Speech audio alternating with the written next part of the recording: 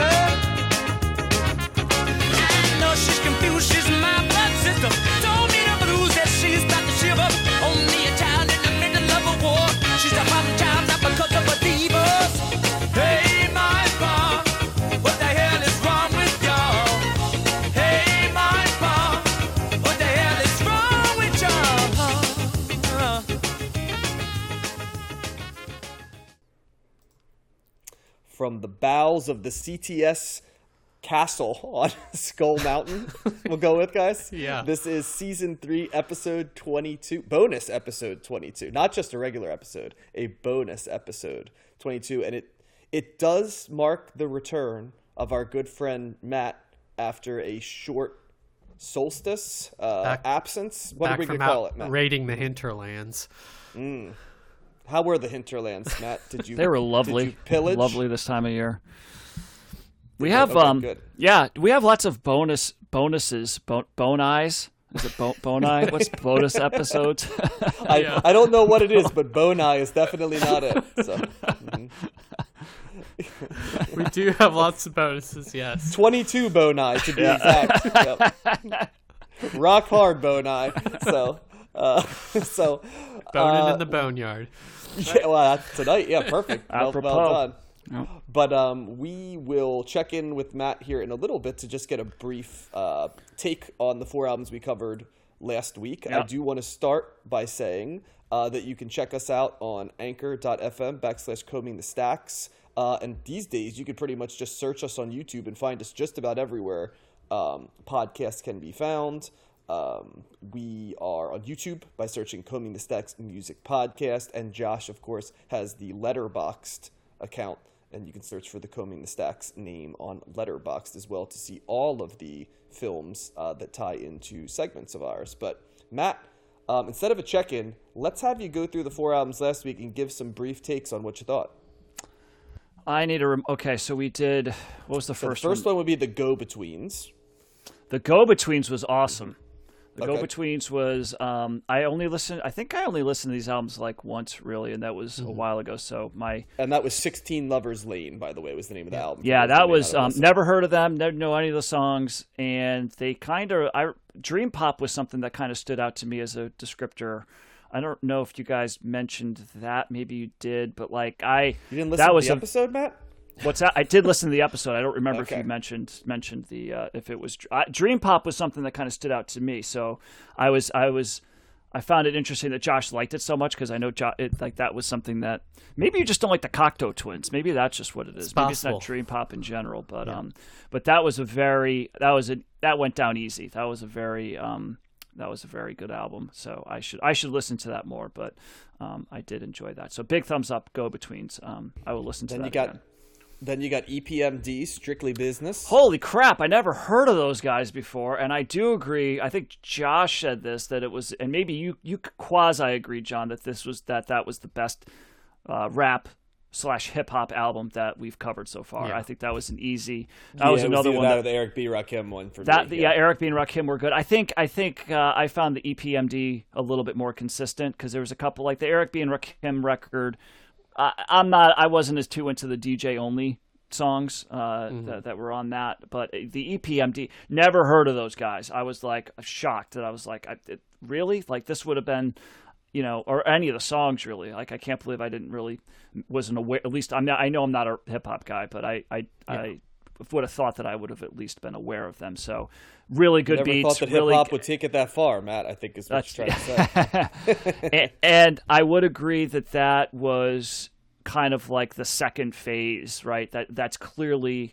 I think that's the clearest delineation between the early hip hop that we covered and what was coming, later on, particularly in the 90s, early mid 90s rap and gangster rap and stuff like that. Not so much about the message, but just about the production and the beats and stuff. So I like that one a lot. A lot of samples there too. Some of the stuff I was able to pick up on, but that was great. Very much enjoyed that record as well.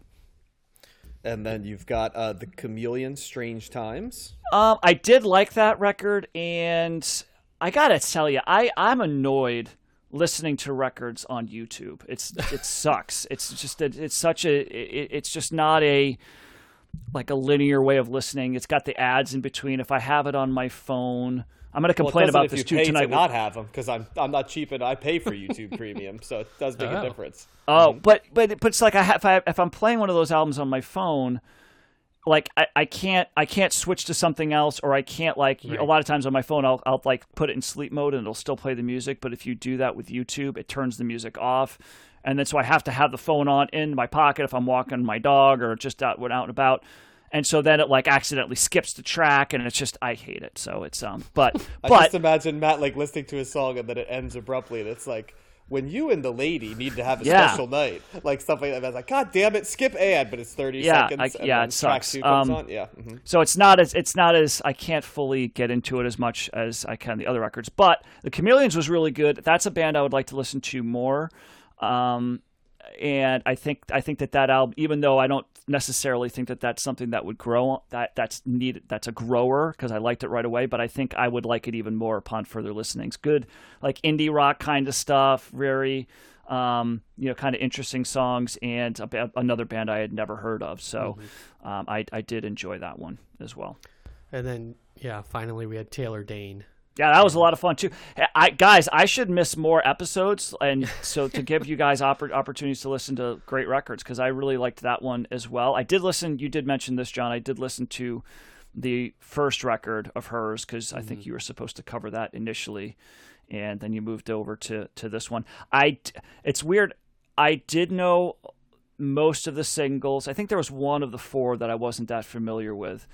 Maybe the fourth one, maybe the last one there. But I did know the songs. She's an artist that I know a lot of her songs, but I never knew the name Taylor Dane, like it was just on the radio or whatever. And I just remember hearing the songs. Very good, upbeat pop music. And she does have a great voice. I agree with you guys on that. Not typically my go-to genre, but man, that was a fun record. So I was thumbs up on that as well. Yeah, that's one you can listen to the car, Matt. That's PG. Car drive music. Yep. Yes. So they were all very good, I thought. Yeah. Strong Fantastic. week last week. Well, we'll see if this week holds up in consistency as much as last week does. Yeah, and I'm going to have you run the albums here in a second, Josh. I do want to mention, though, that there is going to be the possibility of the sound of a washing machine going behind this week. Unfortunately, there is a tight timetable for me with some tasks, taping and stuff like that. So I will do the best to mitigate it. It won't be forever. But if you are nothing if not efficient, John. Whirring in the background, that's what it is. Wash I apologize those for the clothes, audio Sleeve. files. For the audio files that needed pristine.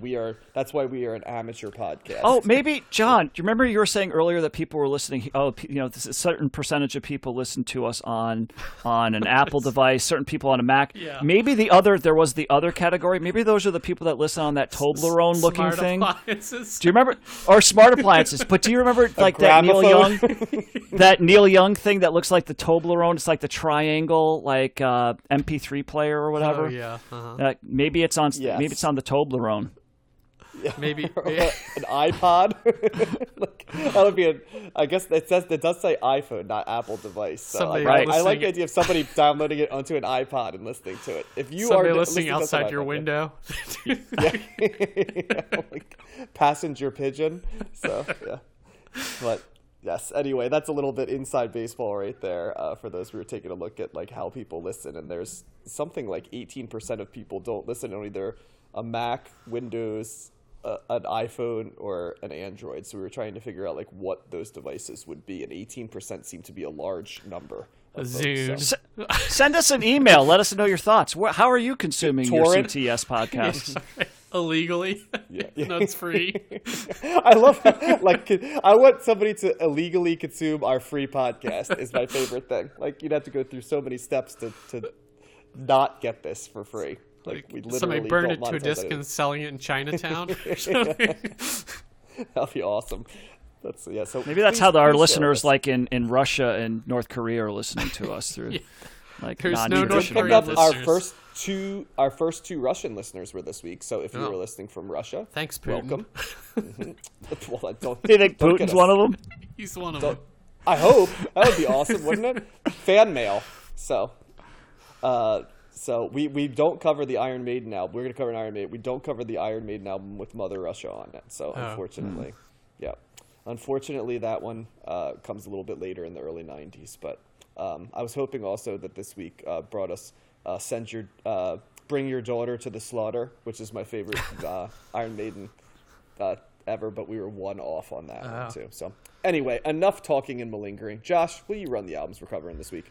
Yes, tonight we are covering Bobby Brown's Don't Be Cruel, followed by American Music Club's California, and then Katie Lang's... California. You like that one, Josh? Yep.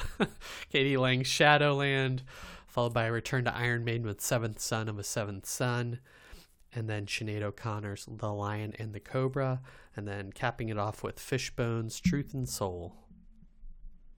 All There from you go. 88, except for Sinead O'Connor, which is 1987. Perfect. And I believe that our first take of the night gets to go to the returning champ, Matt over there.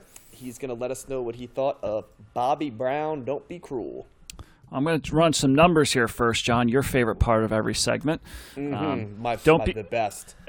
Don't Be Cruel by Bobby Brown comes in at number 1,893 in the 1980s on Best Ever Albums, number 196 in 1988, number 13,342 of all time. It is Bobby Brown's highest rated album on Best Ever Albums. It did not make Rolling Stone's list tonight.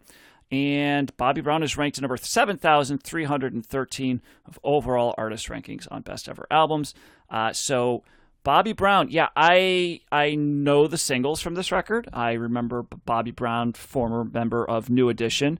I was much more familiar with, all the artists broke off and did their own thing, but I was, around this time, I was definitely much more familiar with Belle Biv DeVoe, with their album Poison. I actually had a tape of copy of that. When I was a kid. Actually, that's several years after. That's a couple. I think that was from 1990. So this is a couple years before that. Were and they also in New Edition? Is they that what you're were. saying? Yep. Oh, okay. Yep. I don't remember. Belle, Biv, and DeVoe. I don't remember all their names. Ronnie Bell, Michael Bivins, and something DeVoe. Okay. I'm not familiar Jack with the New DeVoe. Edition expanded universe here. Yeah, and then there was You've Bobby. also got Johnny Gill Johnny Gill. Right. and Ralph he was- Tresvant. Oh, so there were Ralph six of Tresvant. them. Were there six of them? There were five, and then Johnny Gill replaced Bobby Brown. So, but Ralph okay. Tresvant was the other. Yeah, so it was Belle Biv DeVoe, Ralph Tresvant, and Bobby Brown, I think, and then I believe Johnny Gill was added later. Well, I've heard of all of those guys except for Tresvant. I don't know. He was he have more like he was more adult contemporary R&B. Okay. So this album, I like this, and it reminded me of the Belle Biv DeVoe stuff. I like this era of R&B that's got New Jack Swing. Exactly, the New Jack Swing. I love that style. I think it's just it's very catchy. It's got it's kind of like, and in parts of this record, it's kind of like a hybrid of like a rap album, but it's also got the R&B. I always like the upbeat songs of that. The drum, it's definitely got its own, that 80s type production with this. It's a little bit synthesized with the drums and whatnot, but I think it sounds great. I think it's it's upbeat and catchy. I like the so the songs like "Don't Be Cruel," "My Prerogative," and what's the other? Every Little Step. Those are kind of like the three main bangers of this record. But I also like the ballads. I was thinking back to kind of some of the other R&B records that we have covered. And, a lot of times my take would be, I liked the upbeat songs. I wasn't so much into the slower ballads. And these ballads here, I liked. Yeah, I don't know what it is about, this era or this type of this style of R&B, but I thought the ballads were pretty good. It's all Babyface. I was about to say, this is L.A. Reid and Babyface, like the two producers of that era. Yeah. So right. I'm looking at I have the writers up here, and Bobby Brown did contribute to several parts of this, but if you look at pretty much across the board, it's Babyface and L.A. Reid, so the main writer. So it's there's some baby making music on this stuff, lots of girls and lots of I loving you forever and treat you right and let's get down tonight and all that stuff. And it's just a fun record, like this. It's of its time, but it's also good of its time. That like as John said, that New Jack Swing kind of beat, that shuffle. It's very. It's too bad it kind of died out. Like I think that it's still something that still holds together today. I think you could probably do a version of this that's a little bit more modernized that still has a similar kind of swing and beat to it. So it's just it's got the horns and it's got the attitude, my prerogative. He's going to do whatever he wants to do and all that stuff. So you got that as well. This is R&B that I know we're going to get more into this, but this is a thumbs up for me from a guy who traditionally is not really into R&B specifically. So yeah, I enjoyed it. I'll let you go next, Josh, and I'll finish it up. Sure. Yeah, I'm not too familiar with Bobby Brown other than My Prerogative and him being married to Whitney Houston. And I think New Edition was also before my time, and so I came to this album pretty fresh, and I feel like this is the next evolution of R&B. It's got obviously the New Jack Swing is kind of a new thing. I think we briefly discussed it on one of the other albums, R&B albums, maybe I can't remember what it was, but it was a little while ago, but I definitely remember talking about it. I forget. But that's kind of the backbone to this album, and it's got a really upbeat, fun energy to it. There's a sense of humor. I feel like he's got a lot of swagger as an artist, and that comes through on the tracks. My Prerogative kind of being the best example of that. But there's a confidence here, and he's got a nice voice that goes along with kind of the silkiness to the beats and to kind of the love songs and the songs about sex. And then you've got the song Roni, which I'd never heard before, which was so funny lyric wise. Tenderoni. Yeah. But Tenderoni with the cheese later. But this is just Tenderoni. Yeah. Oh yeah. And but it has a nice groove to them also. And it is just called Roni on the album, John, so that's why. Oh no, I'm just says it's like a Roni's like a nice girl. It's slang, yeah. And then but like also can be tough. Like that's a Roni, like can hang, but also she's nice. That's a Roni. So yeah. Oh, got it. But yeah, it seems like, this, I think Bobby Brown would lead to like Boys to Men and those other and there's other 90s R&B acts that are escaping me. Belle Bill DeVoe led to Boys to Men, but they're in that, because they discovered Boys to Men. Got it. So, yeah. Mm-hmm. But yeah, there's I guess too, this is like another example of, a solo artist coming out of a group of like artists that's, probably aimed at like teens mostly. And I think this album too was probably really beloved by teens, or, at least that market was probably had a big, market share to that. But this album's has a pretty wide appeal too. I think it's fun to listen to. It's easy to listen to. And, it's aimed at a black audience, which, and I think there's probably some crossover appeal as well, but, having that represented, on our podcast, but also kind of in the 80s, in the late 80s, in 88 was an important thing. So, well, I want you to picture this, guys. It's a cold morning, Christmas morning, in the year of 1988.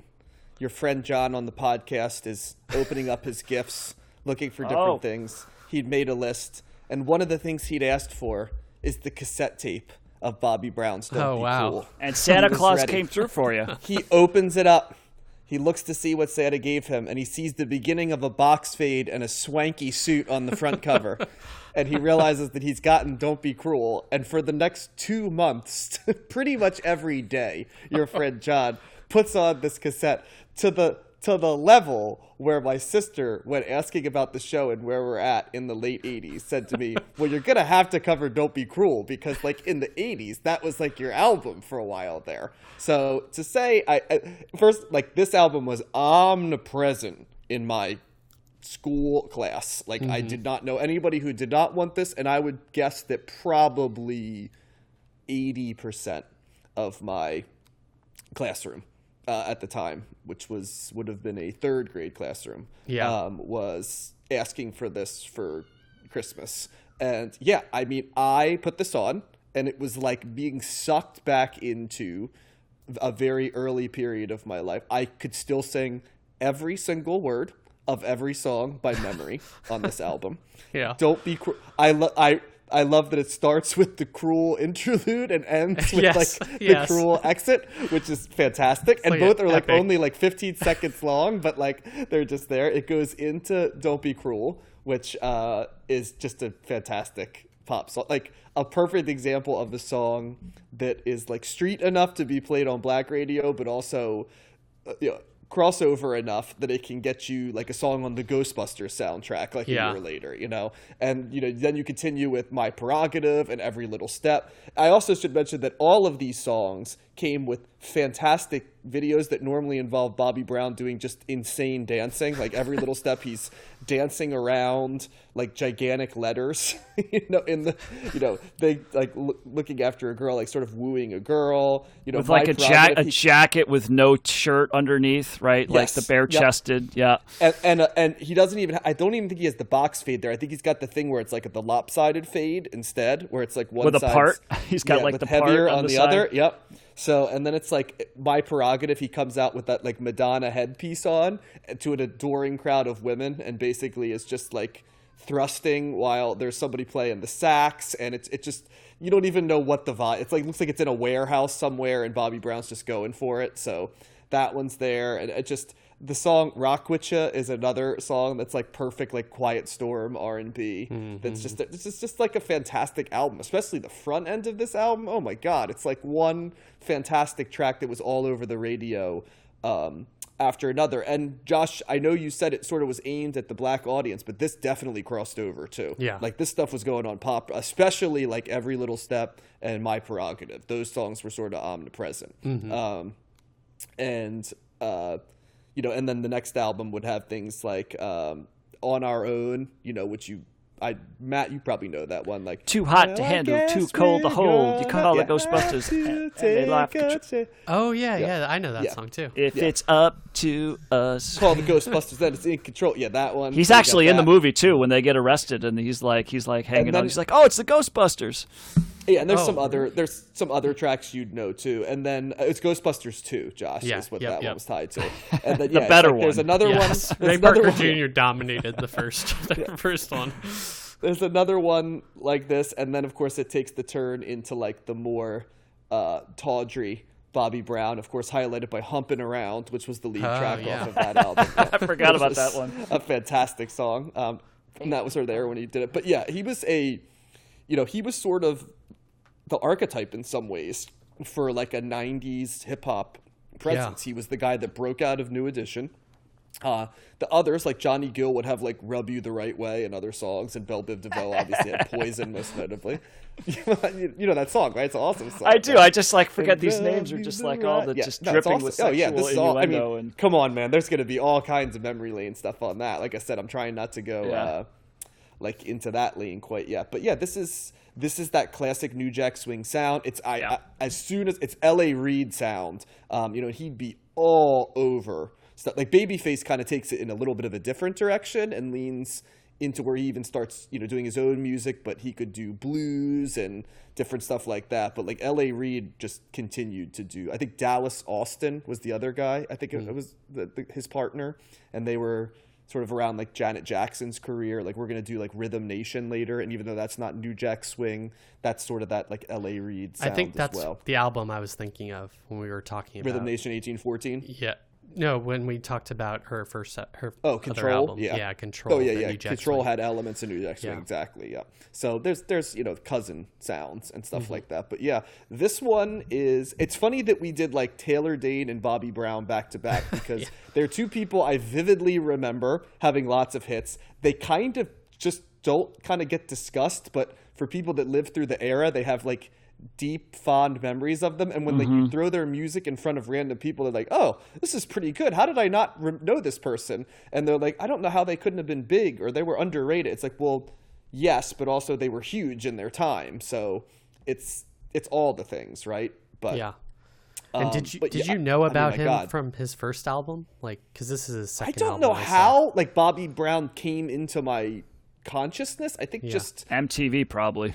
Yeah, or the radio. radio. I don't think so. I think it was just the radio and just people listening, and a lot of like older sisters of friends of mine, like New Edition, and just he had like a solo album ahead of it. This sound was starting to pop a little bit, so you were starting to get bits and pieces, and I don't know, but like it just I got it early too. It was like before like My Prerogative and stuff like really broke through. So I think some of it was a function of where I grew up too. And just the musical influences were just, they were a little bit more, R&B or rap and stuff. I got to that a little earlier maybe than you guys got to, just because that was more of the pop culture in that New York, New Jersey area, city adjacent area than maybe it was other places. But I can't give this anything but a thumbs up. This album, both in terms of, I think even if I didn't have that connection to it, I would still like that because I like the sound and I like this type of pop music, but with the connection, it throws it over the hump a little bit more for me. So he didn't really have much long. I mean, he's only got 5 records. No, he actually had 4 with New Edition. Sort of the same career that Taylor Dane had. You know what I mean? Like 2 massive albums, and then kind of.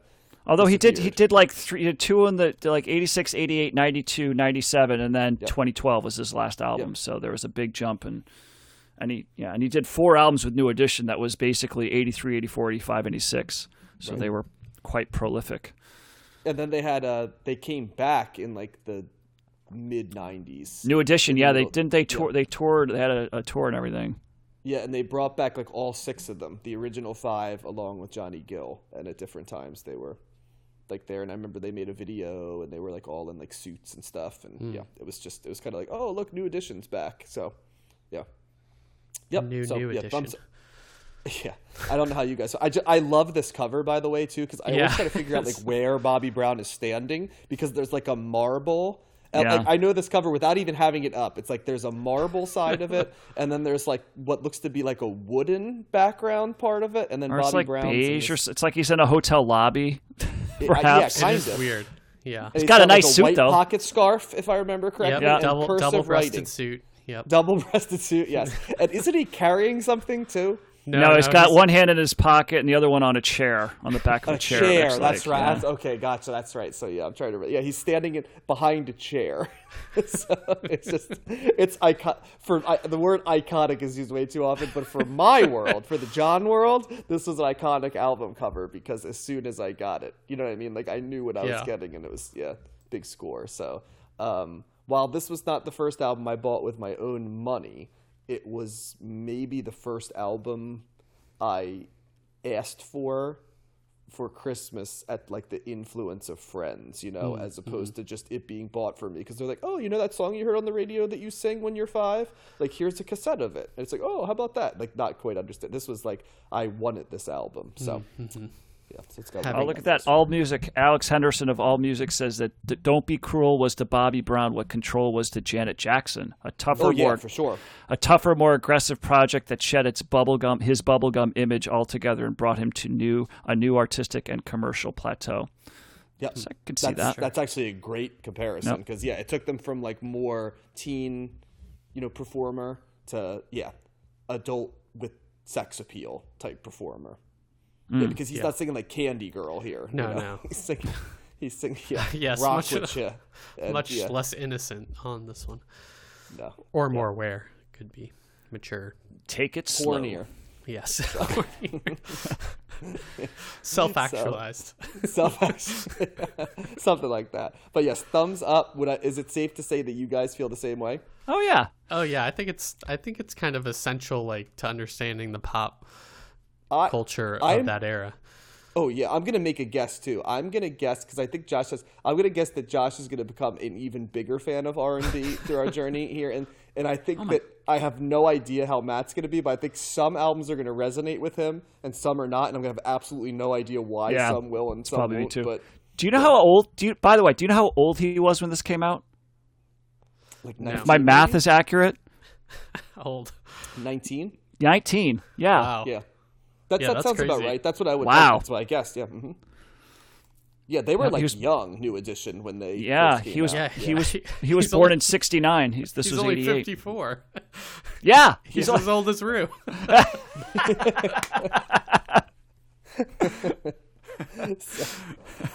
Oh boy! Wow.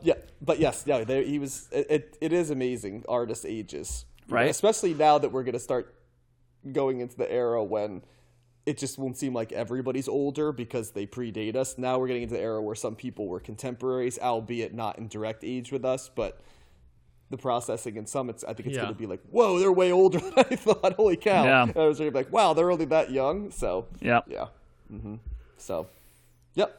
So I think that puts a bow on the Bobby Brown segment. But yeah, check this one out. This one's like a little bit of a hidden gem at the end of the 80s. And shout out to my sister who had to listen to this album through the wall of our bedrooms. She loved it too. She is a fan though. Yes, she is a fan of this album, so it was not there. And there will be some albums in the early 90s which I will shout out to my sister, both albums that I listen to and she processes as mine, and then ones that I process as ones that she listened to regularly in the 90s. So yeah. Nice. So there you go. And with that being said, we're going to move to album number 2. Certainly not as commercially successful. Doesn't necessarily mean better or worse, but another one of Matt's favorites. An album that is not on streaming services. It's on YouTube. It's American nonsense. Music Club, California. So this comes Josh in. gets the first take, but go ahead. I'll run the numbers and then Josh can go. So this American Music Club's California comes in at number 563 in the 1980s on Best Ever Albums, number 50 in 1988, number 3,672 of all time. It is American Music Club's highest rated album on Best Ever Albums. It did not make Rolling Stone's list, and American Music Club is ranked number 1,449 of overall artist rankings on Best Ever Albums. All right, Josh, what did you think? Yeah, so Josh. Another artist I had not heard of before, and I can definitely see kind of the influence of them, or at least the sonic, lineage to later artists. I would classify them as purely like Americana type of music. They really cross over between, they've got some country sound to them and rock and a little bit of folk, all mixed and melded together in their albums. I would say overall this album is kind of mellow, probably too mellow for me. I didn't really, it brings an energy that is pretty laconic, and it's not kind of hard rock at all. I would say that they're more chill than anything else. But they also kind of reminded me of different artists like the Avett Brothers somewhat. I got some Neil Young, especially in like a song like Now You're Defeated, and kind of a hearkening back to some 60s sound as well.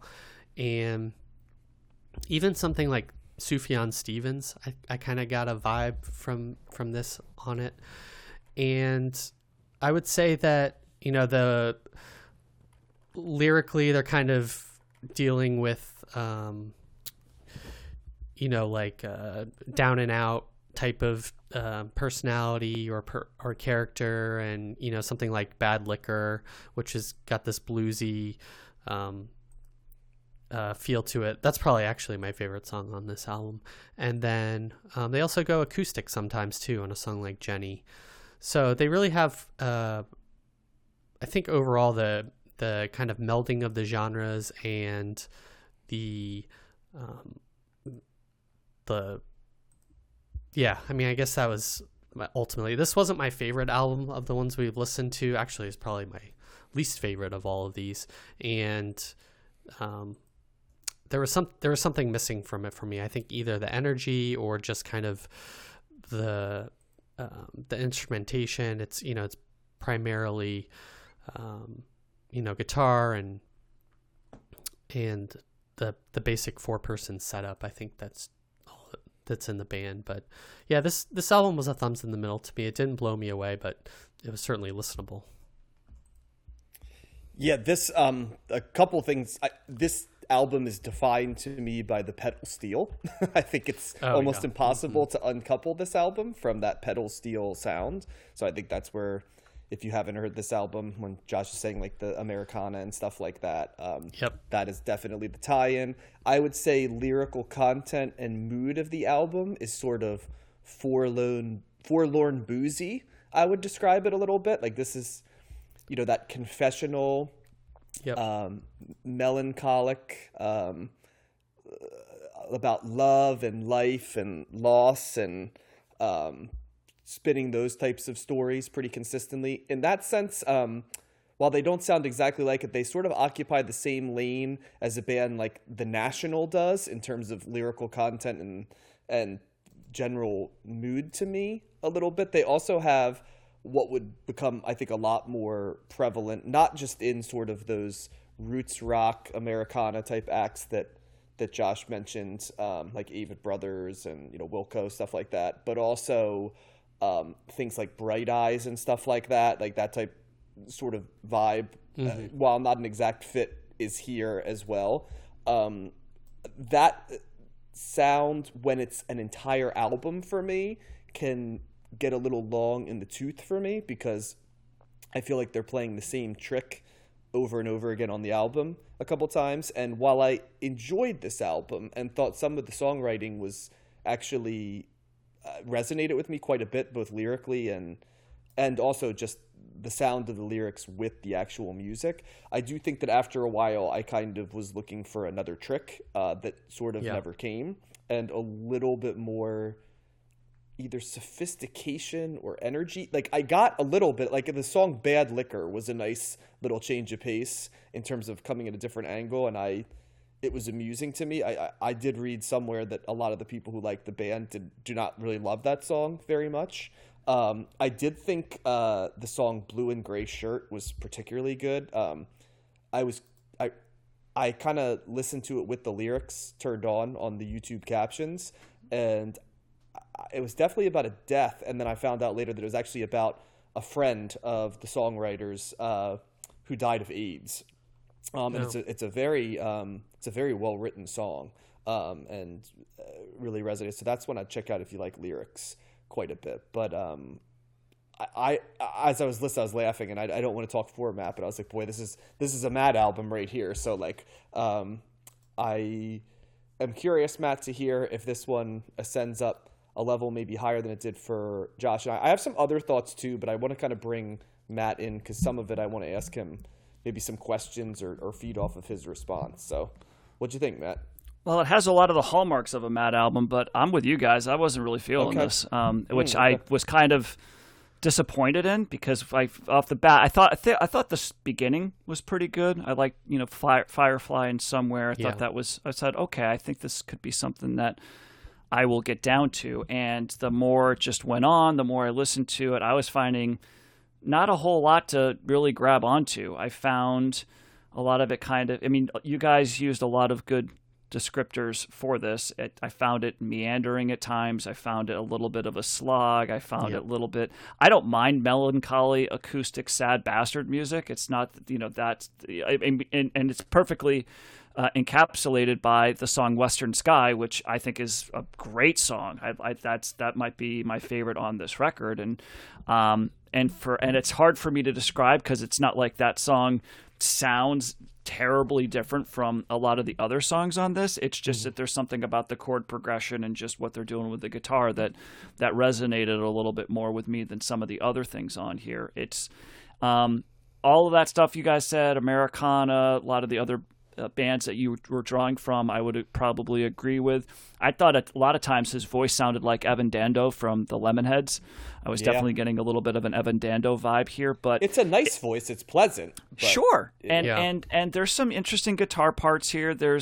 But it's just, for 12 songs at like, however, I don't know, what is it, 47 minutes or 50 minutes, something like that. It just the more I listened to this, the more I was just thinking, I don't need to listen to this. I don't, I do like Americana. I do, like the acoustic, folky, kind of sound. It's just that for whatever reason, the structure of a lot of these songs just didn't really hit with me. It just, kind of seemed boring, to be quite honest.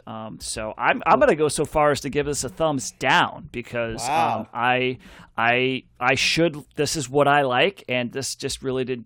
This would not be a record if somebody asked me to kind of point them in a direction of a kind of an Americana singer songwriter folky type there's no way I would come even close to this. I think that there's way more things that you could come at me with, and maybe the genius here or the best part of this album is in the lyrics, and that props to them. I'm sure the strongest part. Yeah. I'm sure the lyrics are great, but for me as pretty much a non-lyrics person, that's not why I am here or why I listen to music.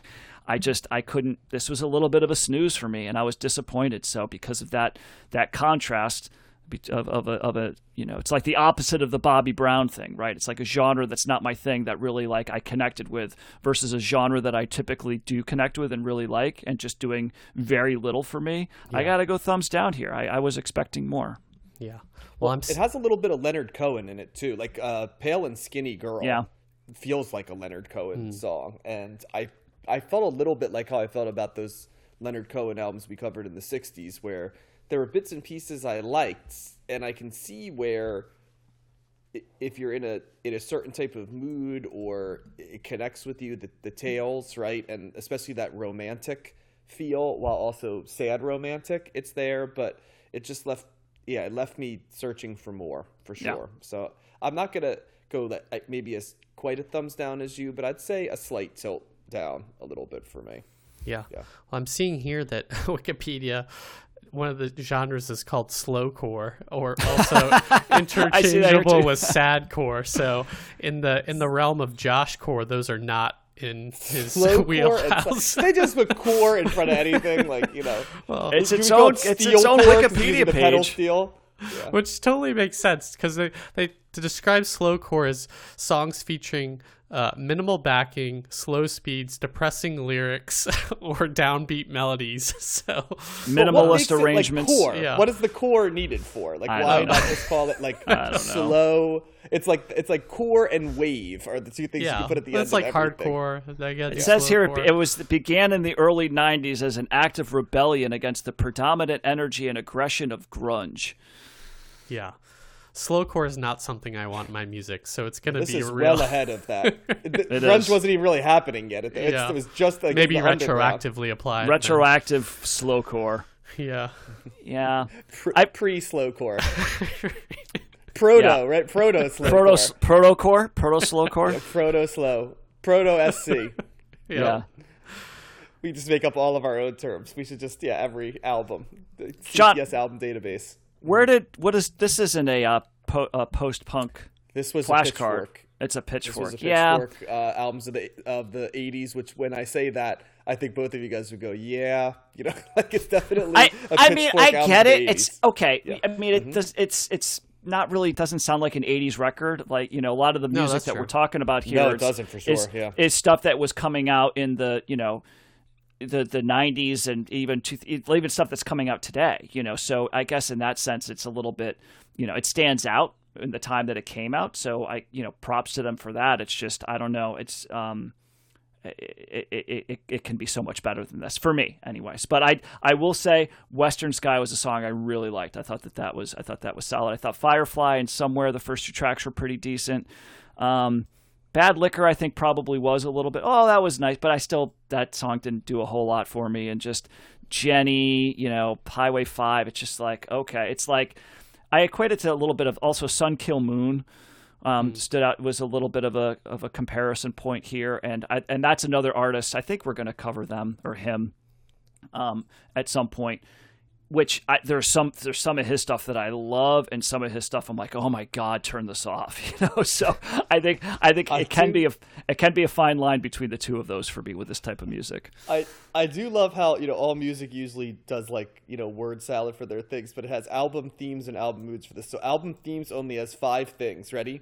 Breakup, heartache, jealousy, reflection, introspection. Which and album moods: angst-ridden, brooding, cathartic, bittersweet, plaintive, somber, sad, and melancholy. So that should, if you haven't listened to this, that should give you an idea of the theme of the album, which is not necessarily a bad thing for me, but it carries universally throughout this without having like, it doesn't seem like it's tied to like a specific relationship ending or a event, right? It's sort of more just a general mood as opposed to, Yeah.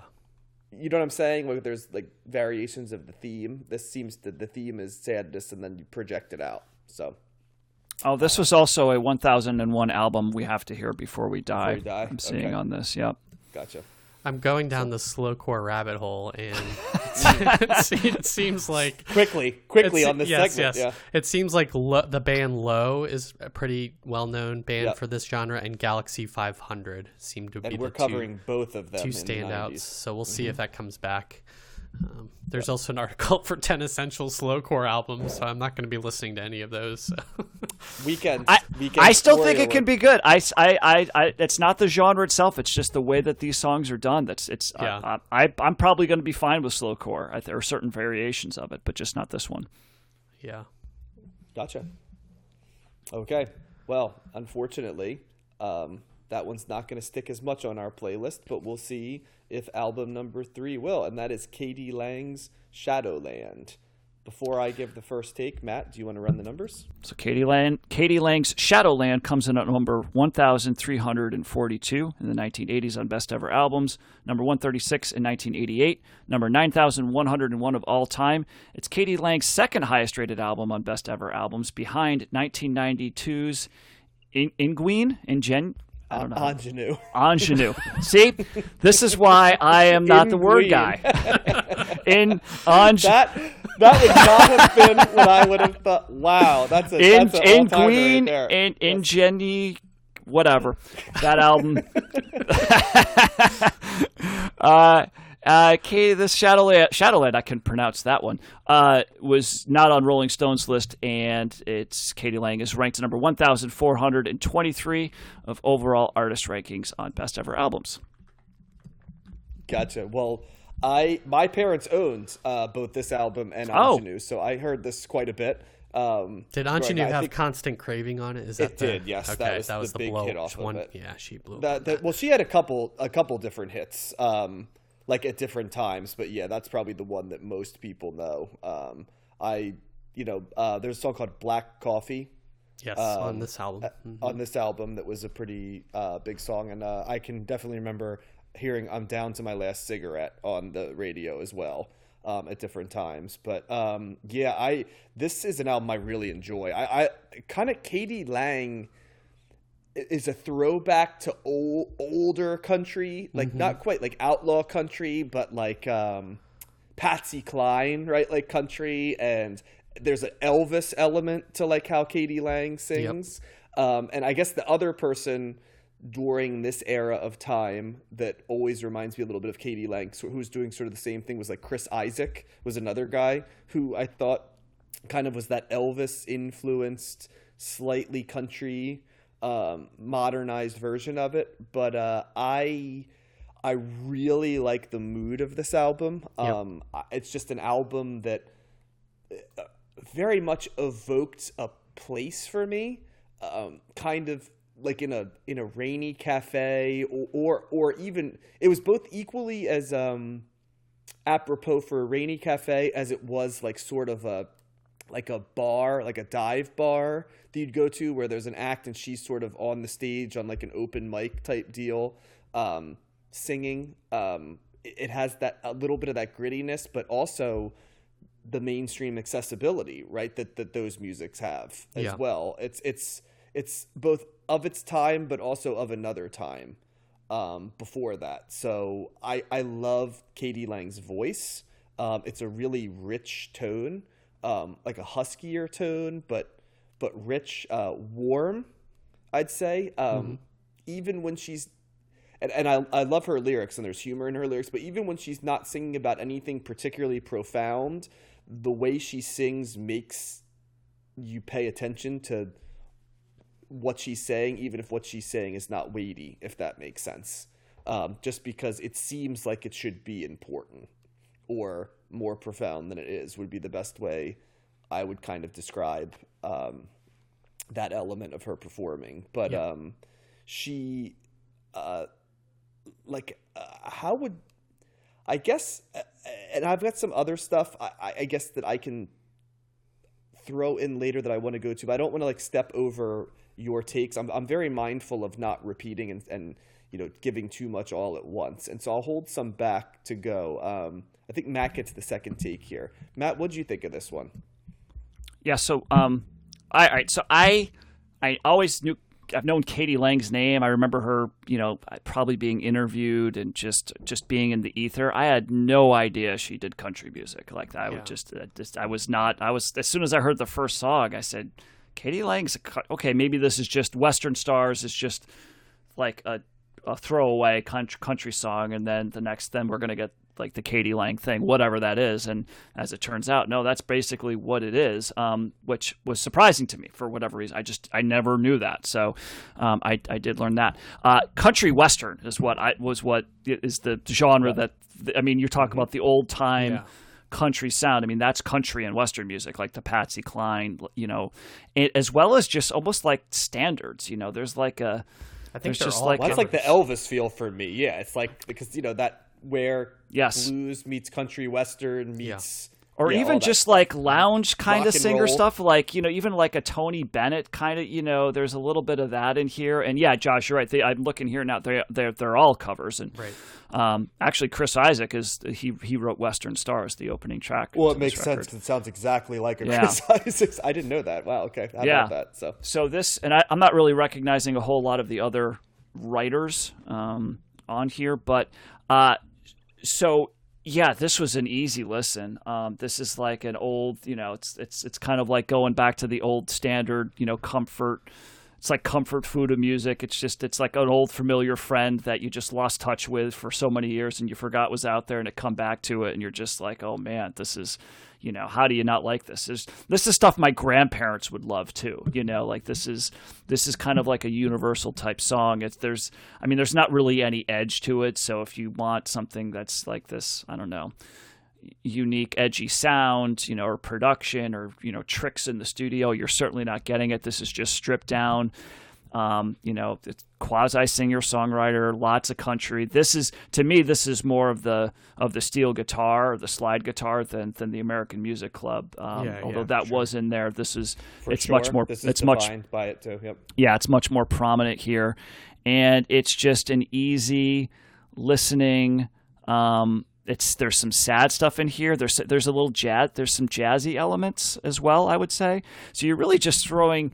Just take any classical pop, genre, and kind of just throw it in a blender, and this is what it is, right? This is kind of like the beginning of music. This is before rock and roll, certainly. But there's just so many things in here that are just. It's very easy to just put on, and just envelop yourself in and just let it be, because it's just a really pretty sounding record. She's got a great voice. I liked how she was doing on what is it, Waltz Me Once Again Around the Dance Floor. At the end, she's doing the like she gets that guttural kind of like vocal thing that's going in there. She's scooping the voice, and just really, really easy, pleasant listen. So I can't do anything but give a thumbs up on this. Yeah, this album was a real eye-opener for me. I loved it. It was all the things that you guys said. Her voice is the clear standout. It really has a range and a power to it, and she seems to be able to have a lot of control over how she uses it, and she really kind of embodies these songs, and the album really drew me in with right from the start. She just seemed to have this kind of power to her that I really responded to. The songs being all covers, it is like her kind of, it is her interpretation of them, but it's also very much an homage to how they probably originally sounded. It is almost like these are like country standards that she is, updating to some extent, or at least, reinterpreting. But she clearly has some sort of affection for this sound too, because she just I really feels like she embodies them in singing it and is having a good time. The last song, Honky Tonk Medley, has Loretta Lynn on it, and Brenda Lee and Kitty Wilson, who are all famous female country artists, and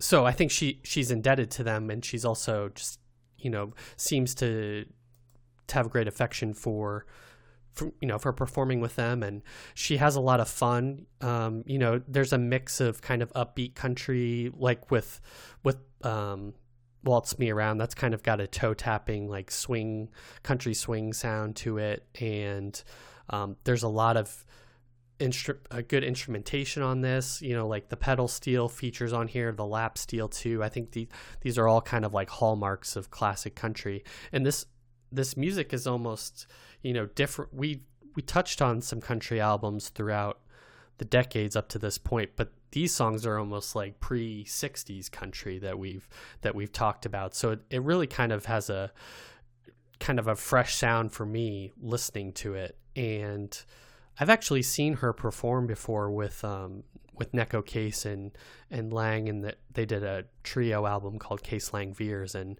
she was really, the audiences was really into her, and I enjoyed her performance as well. But this, even on a song like Black Coffee, which I think is a real standout track for me, and I think I'd heard it before somewhere along the way, she brings like a sultry sexiness to it as well. And so I guess my point is that she has a range in her emotions that she brings to these songs, and the singing is top notch. And I think it seems like there's a lot of personnel on that album in terms of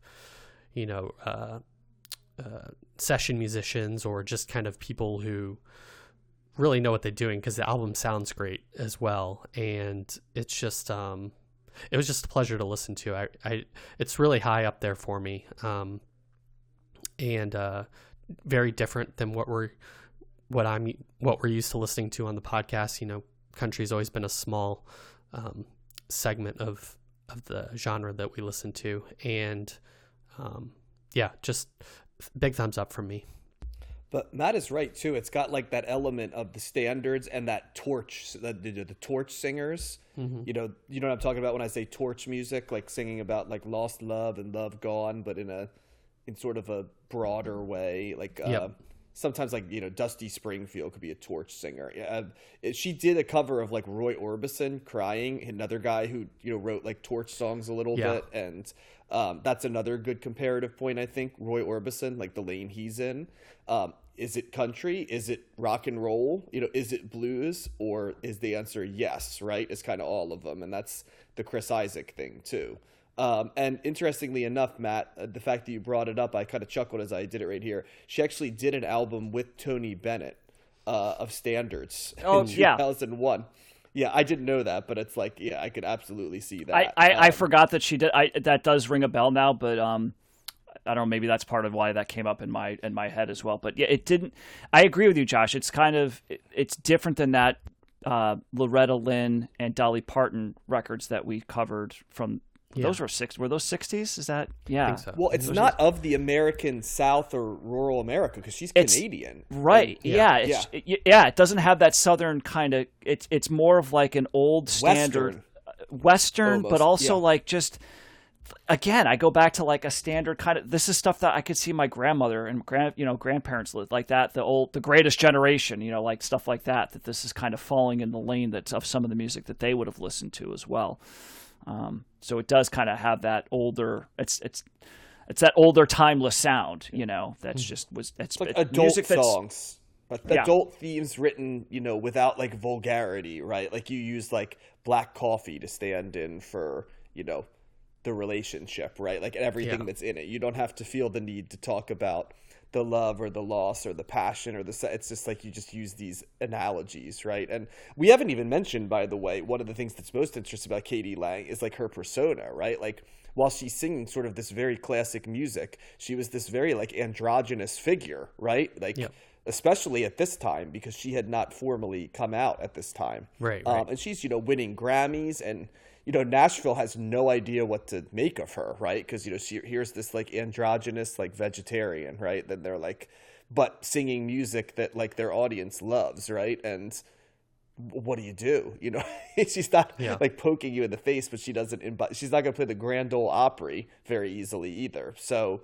I think her lane was very interesting, because I can definitely remember when I first saw her at the end of the 80s and even in the early 90s when she was doing stuff, she had sort of a striking presence, because there was like really nobody else, you know, in that type of music that sounded so traditional, but who was sort of, I hesitate to even say gender bending, but, you know, it would be like wearing suits and having shorter hair, but also being, you know, having definitively feminine, you know, characteristics, you know, facially and stuff. And that is another interesting thing about her as sort of as a pop culture icon, because she was like winning these Grammys and crossing over while also doing it in a way that it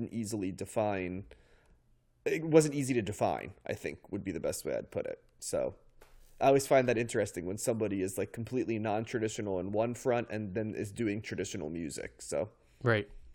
Yeah. No, it was it's clearly something she identified with musically, and I feel the joy behind the album, I guess, ultimately. Was this and reverence for the type of music? Exactly. You could tell this is like well studied of the genre, and like a love letter, but also with her own touch. Yeah. John, so where'd you get this from? Post-punk flashcards? No. Do you remember? No, this was on one of the top lists. I It wasn't on Rolling Stone? I didn't see it on Rolling Stone. I Okay. can double check there, but I don't think so. It was definitely on one of those lists, like Yeah. the top I wonder 100 if it's albums from 1001. one of them, or And this is also an album that could have shown up in any decade, made any decade's list, because it's not. This is for not an sure. '80s route. Like, what decade would you associate this record with? Like, it doesn't. You could release this now, really. Exactly Still, right. yeah, It's as much as a timeless record as we've covered, because it really could fit at any time. Yep. Yeah. So thumbs up for me for sure. Yeah, for me too. And we are halfway through the show, guys. We are moving into album number 4, and this is the first album we're covering this week that represents a repeat of an artist we've done before, and I believe the only repeat artist we're It covering is, this yep. week. Yep. And is this Iron Maiden album number 3 for us? It is. Yep. Iron Maiden album number 3. Yep. Seventh So- son of a seventh son. There you go. Yep. So Seventh Son of a Seventh Son is number 101 in the 1980s on Best Ever Albums, number 10 in 1988, number 679 of all time. It's Iron Maiden's third highest rated album. So yes, John, it was behind 2 other albums that we covered, including 1984's Power Slave and their highest rated album, 1982's Number of the Beast. None of Iron Maiden's albums made it on Rolling Stone's list, so whatever. And Iron Maiden is ranked number 88 of overall artist rankings on Best Ever Albums. And I think I go first on this one. So You do. Yeah, they do it again. And I gonna try to search for words to differentiate this between the other records, because I don't know if Iron Maiden it would be hard for me to kind of like hear an Iron Maiden song and like try to guess which album it was on, because it's just, this is what they do, it's like Interesting.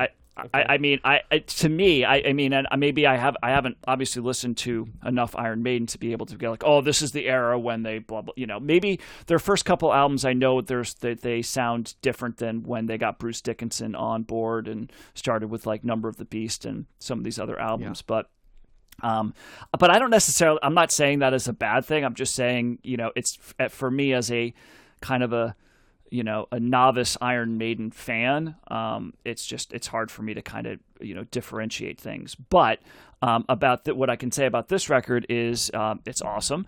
And I like, one of the things I like about Iron Maiden is the way that they do the kind of the prog metal, lots of things in different movements. A song like Seventh Son of a Seventh Son, which is, nearly 10 minutes long. There's like several different parts that they're weaving out and kind of creating this overall oral tapestry of just a variety of things that all kind of like meld together. They speed it up, they bring it down, they do crazy guitar solos, they do really melodic, harmonies, guitar harmonies, and Infinite Dreams was another song that was kind of like that. That's very, had a couple of different parts and, takes you in directions that surprise you. Like there's that part in Infinite Dreams where they do that dual guitar kind of back and forth together, the melody and the harmonies with that are just like, as soon as you hear it, you're like, oh yeah, like that's that's really picking things up here. So it starts with Moonchild, which is a cool, they kind of have this dramatic intro to it, and then they do this like, it's like a synthesized violin kind of intro is what it sounds like, and it just brings you into this, brings you into the Iron Maiden world. So I pretty much liked every song on here. I think that Can I Play With Madness was a little bit of an interesting song, because to me that seemed a little bit veering a little bit out of the Iron Maiden lane and kind of going more into a like more of an arena rock, slightly generic hard rock type song that, and they have like a synthesizer in there that's kind of like a little Bon Jovi-esque. It's a harder than a Bon Jovi song, but they're throwing some elements of a more pop arena rock oriented type song. It's still good. It's not where they shine though. I don't think. And, but yeah, I don't know. I mean, maybe I would need to listen more to really be able to differentiate between this and like Number of the Beast or Power Slave or some of the other records that they were doing right around this time. But man, they're just great. They incorporate so many different elements of what I love about music: the complexity, the catchiness, the melodic nature, the edge, the virtuoso, playing, how it can. Even though it's kind of its own, it's in the lane of heavy metal, but it does enough to keep you interested throughout. Even though, a lot of the sounds are kind of in the same lane. I wouldn't call this. I would and would not call this samey. If I'm able to do that, because it's. I don't think they're veering out a whole lot, but man, they're so great that I don't care. I just love everything that they do. So yeah, I absolutely thumbs up on this. Well, you pointed out what the main difference I heard this time around with them is, and it's the fact that they incorporate a keyboard / synth sound into. Now, into yes, that's true. Yes, that's fair. That was not here before in the 80s. That was my really to that. I'm like, really? They didn't hear these keyboards that are all over this album. But okay, yes, you're right, but I also don't think that it's. I don't know. It didn't stand out to me so much. I was like, oh my gosh, this is so different. I noticed it, but it also. Yeah, okay, but I don't view it as being that different from what they were, because the core of who they are is still very much the forefront of what I'm hearing here. So maybe that's it. Yeah, I get it. I mean, that could be a testament to them incorporating it well into their sound too. But, the other big thing is kind of the through line of the album. Clearly, is there's like a fantasy element and I'm guessing this is a concept album. Oh, Josh, it is a concept album for sure, and I'll tell you all about it. Okay. Do we have a story and everything? Is there like a character and everything like that? I'll share a little bit of the concept. So, yeah. All right. I'm guessing even just by the titles, you can kind of. I was going to say, you guys didn't get the least bit curious as to what Seventh Son of a Seventh Son meant, because this guy did. So, not really. Yeah, I was curious. Yeah, but then I forgot. This is I did not like this album as much as their previous efforts. I think because I hold kind of Number of the Beast and those and Peace of Mind and Power Slave kind of in such high esteem. I really like when they not just the guitar work that they have, which still holds up here, but this kind of veers into the proggy territory. It's definitely in kind of like the Rush zone of rock music for me too.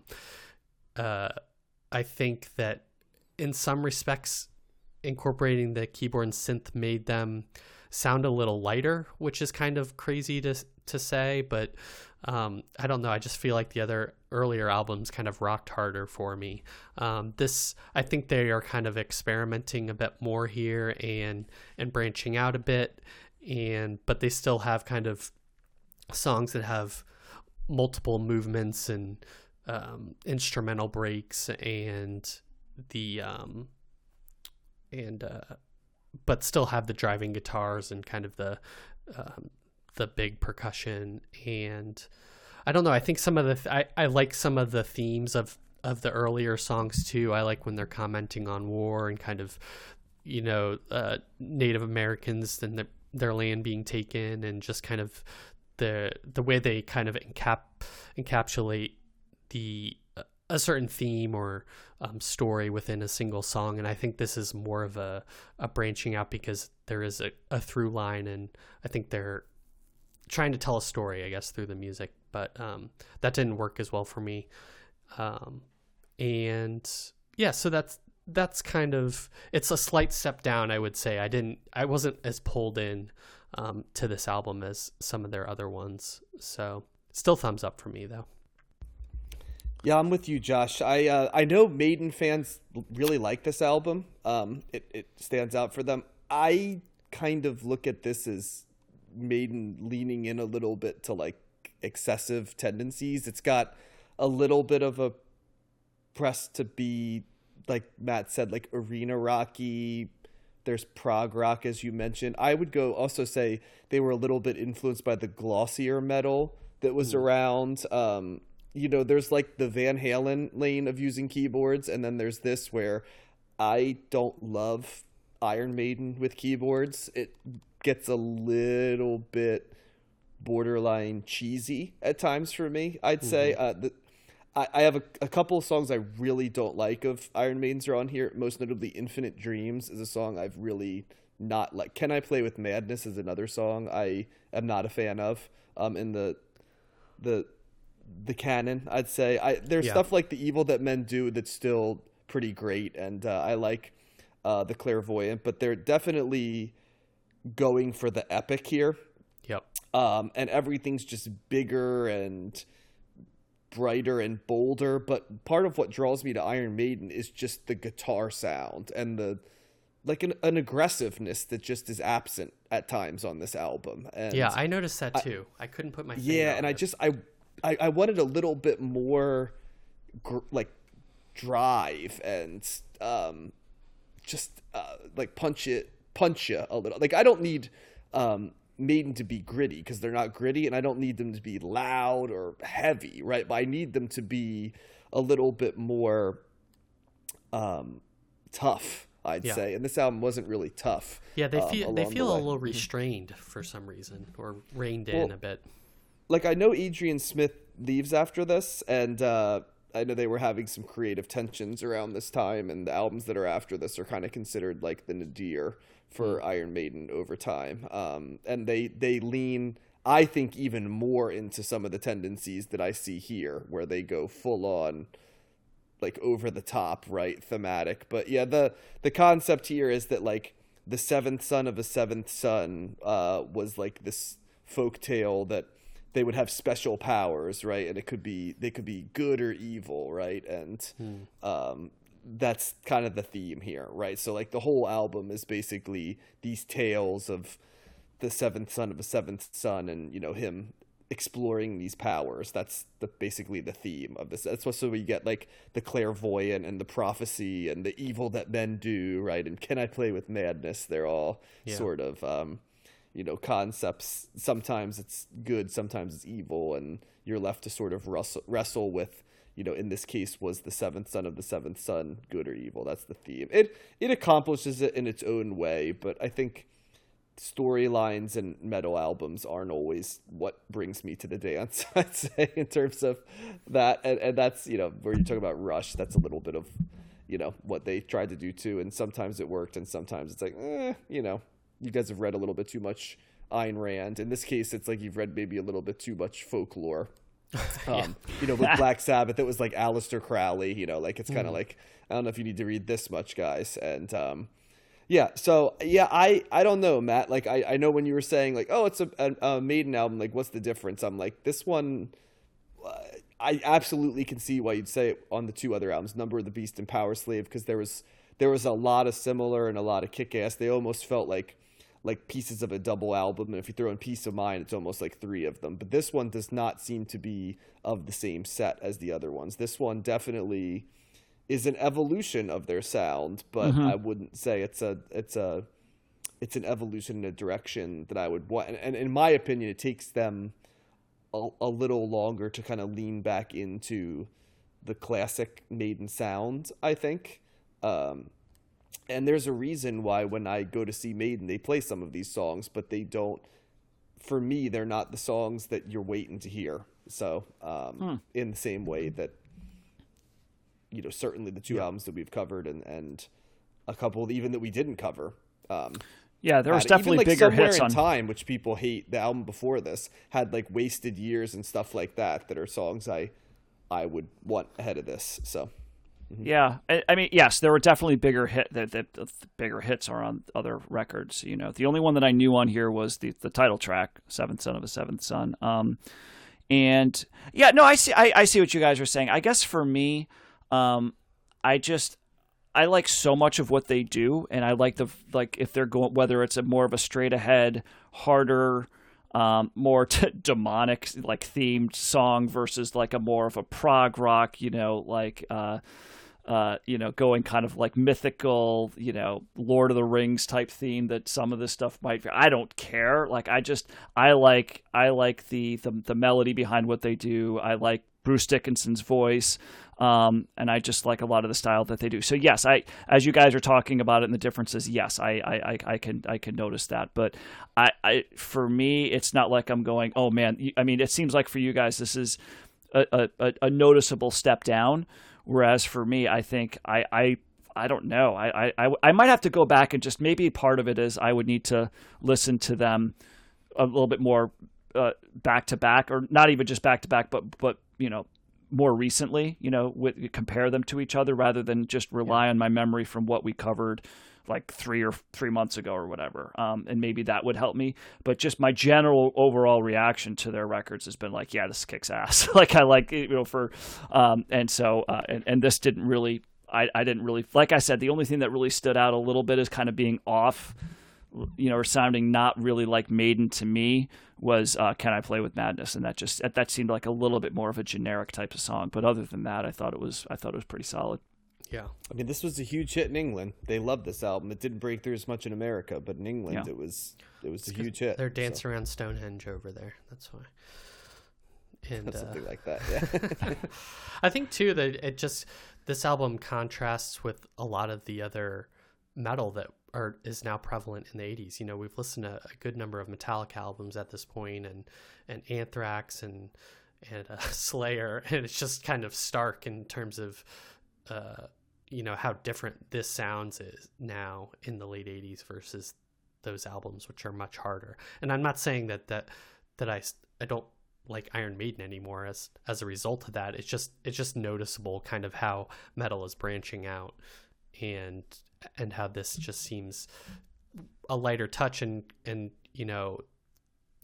I guess, well, the fantasy element has kind of always been there in metal to one extent or another. When we listen to the Dio, that's definitely got some like magic and stuff in it. And the whole Cthulhu thing and Lovecraft that's on about, but I don't know, this just seems like a touch too much of it fantasy wise to me and stuff. So I don't know, I'm just I mean, it's interesting to me that like that the theme would be like the turnoff if the music is there, and like, I mean, I get it if this is not as I don't know, I don't want to say aggressive, but this I don't know, less edgy, or it's a little too safe, or maybe the synthesizers is a sound that's kind of throwing you off, or maybe the Seventh Son of a Seventh Son is too proggy.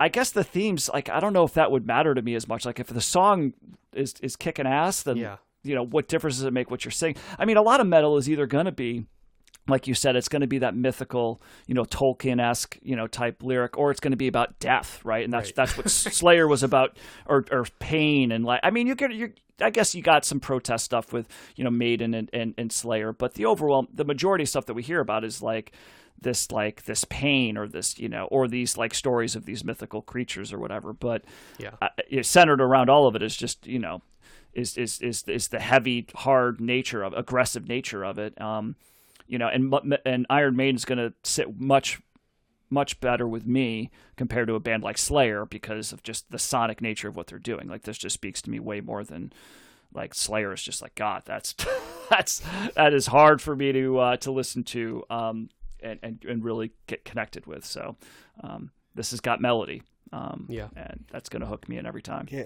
It's kind of been retconned as an album that the critics liked, but in its time, a lot of people did not like it, and a lot of their complaints about it were some of the things that Josh and I were saying, that like it's a little too prog rocky, it's a little too pretentious and stuff. And there's one thing, it's like, accuse them of having regressed into Genesis style prog rock from the 70s is what somebody knocked us for. See, right up my alley. And Come now on. I feel like with Matt and in the era where people are talking about Steely Dan, you know what I mean, and yacht rock being like, underrated. It's kind of like, people will hear that as, yes, awesome, that sounds great. Whereas like that was considered one of the worst insults you give a metal album back in the day. So right.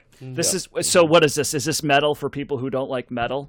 Is it falling in that? Kerrang album said that this would eventually be hailed alongside such past milestones as Tommy, Dark Side of the Moon, and Tubular Bells by Mike Oldfield is what they described. And I think that probably summarizes, Yes. what was a little bit of what I was hearing on this. Those are not metal records, so no. No. So, yes, but if it's kind of, it always has struck me as like, this is the Maiden album, like, if you don't like metal, that you say, I like this album because this has some stuff I like, not like that loud stuff, but Well, Steve Harris was, I remember, in the research we did on some of those 70s records, he was big into prog, He was Jethro huge into it, Tull and in Genesis in particular, if I'm not mistaken.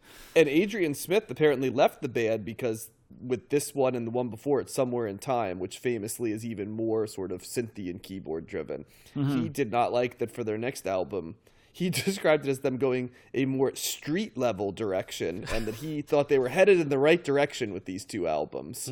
And he felt they needed to keep going forward, but it didn't feel like it. So he agrees with you, Matt, that they should have leaned more into the prog elements. I just think I think it's I just love, in those two songs, Infinite Dreams and Seventh Son, they're just, I think it's such a cool way to incorporate the two different kind of genres together to make its own thing. So, but I get it, right? Like, if you're a Slayer fan, this is not all metal is created the same, right? It's and that's why all the different offshoots, the thrash and the death metal and the prog metal and whatnot. So it's like its own genre, but then it branches off just like everything else does. But yeah, for me and my sonic palette, this is the type of metal. This is, these guys in Metallica probably would be my favorite metal artists of all time, I would say, and they don't sound exactly like, but they both have melody.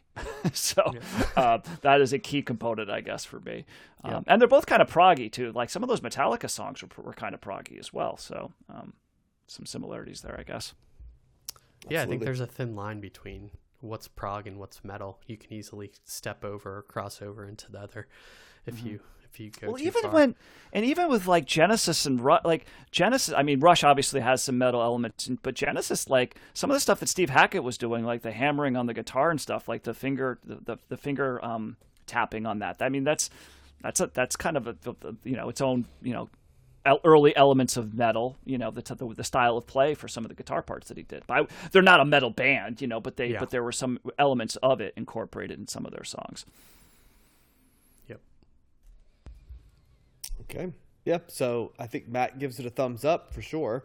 Josh, would you say it sounded like a thumbs in the middle for you? Yep. Yeah, thumbs in the middle. And I give this one a slight thumbs down, I think, in terms of my preferences. Which, John, would you say if you'd said to me 10 years ago that I would be giving an Iron Maiden album I know, thumbs right? down, you guys would be giving it thumbs up, it's kind of remarkable. So this is ranked third on best ever albums. So that's definitely not, you would probably say Peace of Mind. I can think of 6 Iron Maiden albums I like better than this album off the top of my head. I like both of the 2 albums pre-Bruce Dickinson, Killers and the Self-Titled, better than this. I like Peace of Mind, Power Slave, and Number of the Beast better than this. And I like the comeback album in the 90s when Adrian Smith comes back. Fear of the Dark? Well, I might like Fear of the Dark better than this. I don't know. Maybe. There's there's an album from like around 2005 that I like. I like that one has too. the black. It's the black cover. A Matter of Life and Death. Matter of Life and Death. There you go. I like that one better than this one. That's 06. Yeah. So yeah, they have 17 albums. So something for everyone. So so this is couple overrated in ones. your book, you would say. Yeah, I even like. Maiden. I even like Brave New World was the one I think where Adrian came back. I like that one. A fair amount too. So yeah, there's quite a few. So I probably need might to listen be even to all lower those. than 6. I think it might be like 8 or 9. Wow. Okay. In terms of yeah. But the albums after this, the next 2 are not good. They're very much not good. So if you want the next 2 in particular. I remember before I'd read any critiques of Iron Maiden, right? Like I remember listening to them in order, and I remember going, "Ooh, like is this?" It's kind of like, and then you listen to them later, and you're like, "Oh, they kind of got it back." But like, there's a couple where it's a little bit rough. The one in the early '90s. No Prayer for the Dying. No Prayer for the Dying is not good. There's like Future Real, I think, is one of them. Is that what's it? Not seeing that Future- one. Is it Fear of the Future Dark. Real or The X what's Factor Future Real and on? Virtual 11. Future Reels on Virtual 11. There you go. That one. Yeah, that's hit and miss, I'd say. I think that's the one that has the Klansman, which is a good song. But there's always a couple gems. But yeah, anyway, I won't go down that rabbit hole. But I will say I did like their last two records. I thought like Senjutsu from 2021 and The Book of Souls. I thought those were good. Book of Souls was good. Yeah. Yeah. Yeah. So. Yeah, they've always got some pretty good stuff. And like I said, even when they go down, it's not like unlistenable down. It's just that's not as good. So right, comparatively. Yeah. There you go. Okay. So now we go to Sinead O'Connor, who we have not covered. We have not. And it's the only 1987 album as well. And Josh gets the first take. And first, though, Matt's going to give us some numbers. Yep. So The Lion and the Cobra by Sinead O'Connor comes in at number 254 in the 1980s on Best Ever Albums, number 33 in 1987, number 1,617 of all time. It's Sinead O'Connor's second highest-rated album, behind 1990's I Do Not Want What I Haven't Got. And this album did not make Rolling Stone's list, and Sinead O'Connor is ranked number 575 of overall artist rankings on Best Ever Albums. So I only know Sinead O'Connor from kind of like the SNL ripping up the Pope picture, and Nothing Compares to You. I think those are my two like touch points for her as an artist and like personality. So I think as a result, I kind of always thought that she's like a serious artist, quote unquote, and like makes serious music. And I was I was greatly mistaken after listening to this album about how wrong I was on my perception of her. I love this album. It was shocking to me how listening to it, because it was just so kind of knocked me off my feet and caught me by surprise. She has such a power and range to her voice, and she goes from breathy and kind of hushed singing to kind of making different yells and wails and singing, full on. And there's a just a real interesting sound to her. She's definitely a kindred spirit to me to like Kate Bush in terms of her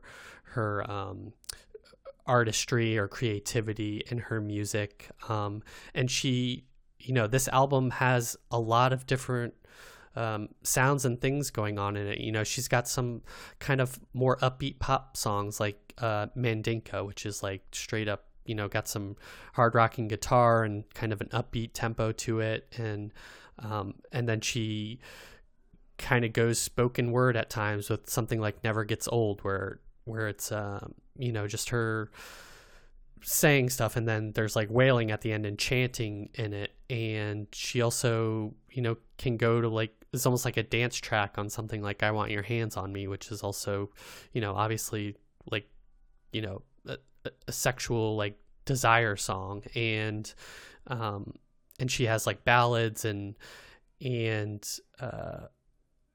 kind of story songs as well. The first one is about a lover lost at sea that's going to come back, and there's a lot of different, every song kind of sounds different but is also uniquely her, and I really responded to that.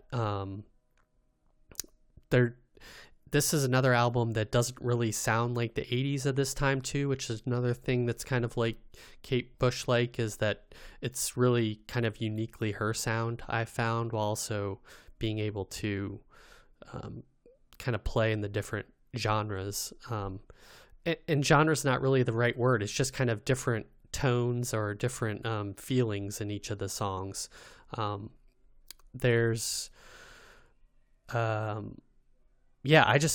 just really like this album, and it was one that I immediately wanted to listen to again. And it this is her first album, right? her debut album. Or yeah, so this is like a really strong debut as well, in my opinion. And I could see there is I guess too, there is kind of like a Irishness, slight Irishness to her sound, or to her vibe, but it's not really like Celtic. I don't get too much of that sort of thing. So it's just just a really compelling, like it's a little ethereal at times. I'm throwing out a lot of adjectives, but it just was an album that mainly her voice and sound really impressed me, and it was just a captivating listen. And so big thumbs up for me. Going to be very highly rated at the end of the decade. Yeah, I love this album. I knew a lot of the songs on this album, but I don't think I've ever listened to this album all the way through. But I Mandinka, Jerusalem, Troy, Drink Before the War, those are all songs that I can remember listening to. Like, I got a college radio station out of Seton Hall when I was growing up, and I really attribute that radio station with taking my taste from stuff I still love, right, but more pop-oriented and mainstream, to, like, introducing me to stuff that I was processing, if not quite processing, as being as edgy or indie as it was, right? And I think some of it is because you listen to songs like, Mandinka, and they're, like, excellent, like, mainstream pop songs, but they're also very much indie songs. I know you mentioned Kate Bush, and I definitely hear where you're going with that, Josh. I think the thing that strikes me is there's an alternate timeline where, like, Sinead O'Connor is, like, a massive, massive star, but I kind of always have found her to be a very, like, in some ways a tragic figure, but also the last thing I think she would ever want is to sort of be pitied. Because, the thing that most people know about Sinead O'Connor is, like, two things, right? That she sang Nothing Compares to You, which I feel like you have to arbitrarily now say, Prince wrote that song, you know what I mean, to kind of do that. And the other is that, she tore up the picture of the Pope on Saturday Night Live, and which I'd like to point out, by the way, she was completely right about. So, like, I just chuckle at, like, how it, killed her career, even though she was 1,000% right. And the balls it took to do that was pretty freaking remarkable. And yeah, I don't usually say controversial things, but you know what? Like, shine on, Sinead, because in Ireland in particular, it was particularly galling. And that is sort of what she is, right? Like, she speaks truth to power. And I mean, she is at this time, she's a gorgeous woman, right? But she chooses to shave her head and basically dress in shapeless clothes, right? Like, and completely intentionally. And she was very aware of her image. I mean, even when she surfaced recently, I remember she surfaced kind of like 10 years ago, kind of telling Miley Cyrus to be careful about the music industry, and kind of, Miley Cyrus made fun of her a little bit, and everybody's like, oh, look at Sinead. But, like, the intentions were pure, you know what I mean? It just kind of there was a lot mixed in. And so there's a part of me that's always, because, like, when you listen to this album, you're like, holy cow, like, there's, like, a huge pop star here. And, she did have I don't want to, minimize that she, there are multiple hits on this album, and obviously, her next album is gigantic in terms of both sales and the single.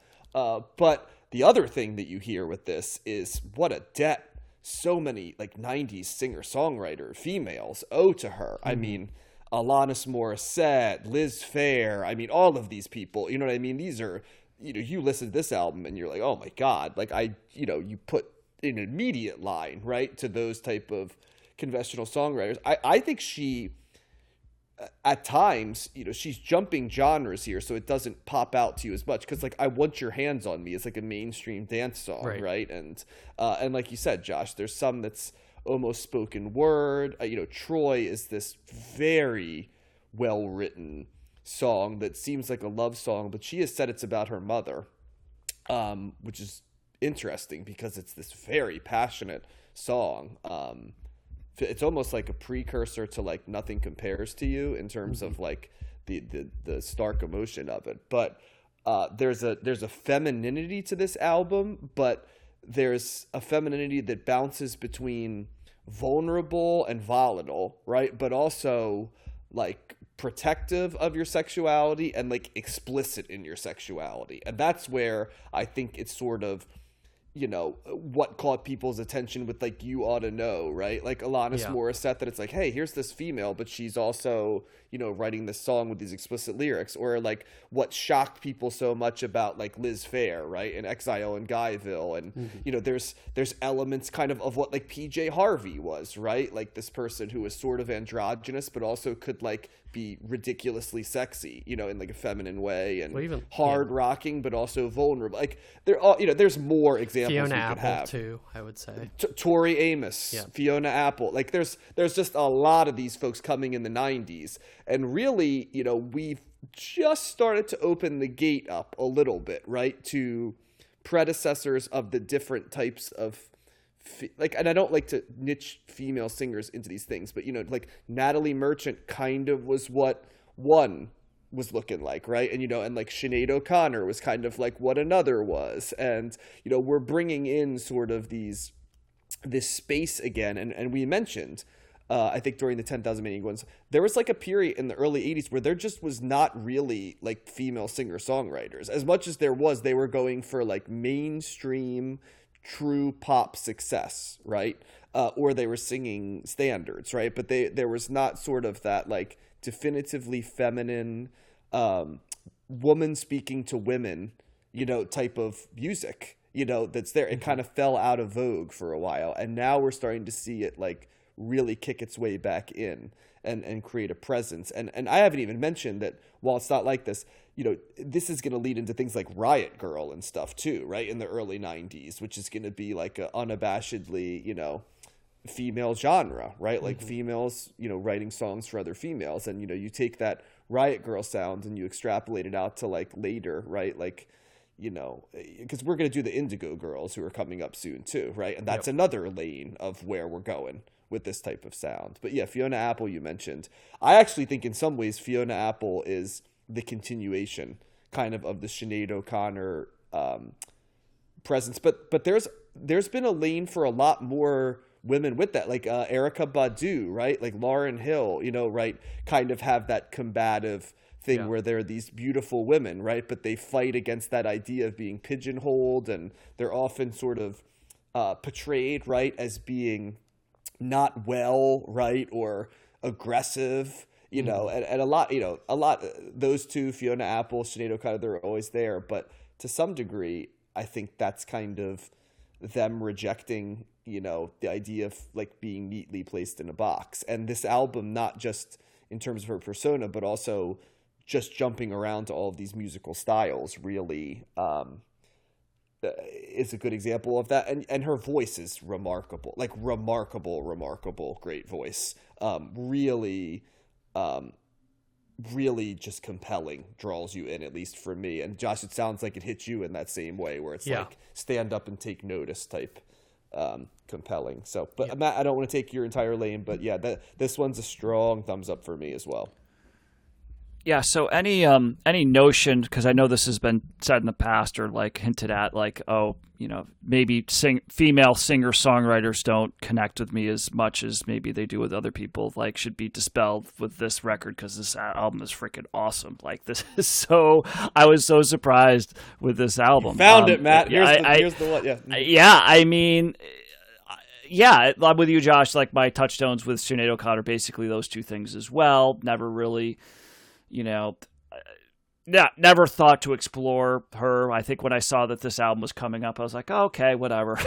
Like, and so it's just one of those examples of how a preconceived notion can totally, you know, it will be wrong, but also B, make you just do a 180 fairly quickly, and then make you realize how great of an album you're actually listening to, and then be even more into it because you're so surprised by how good it is. And the more you listen to it, the more, you know, intricacies you can see.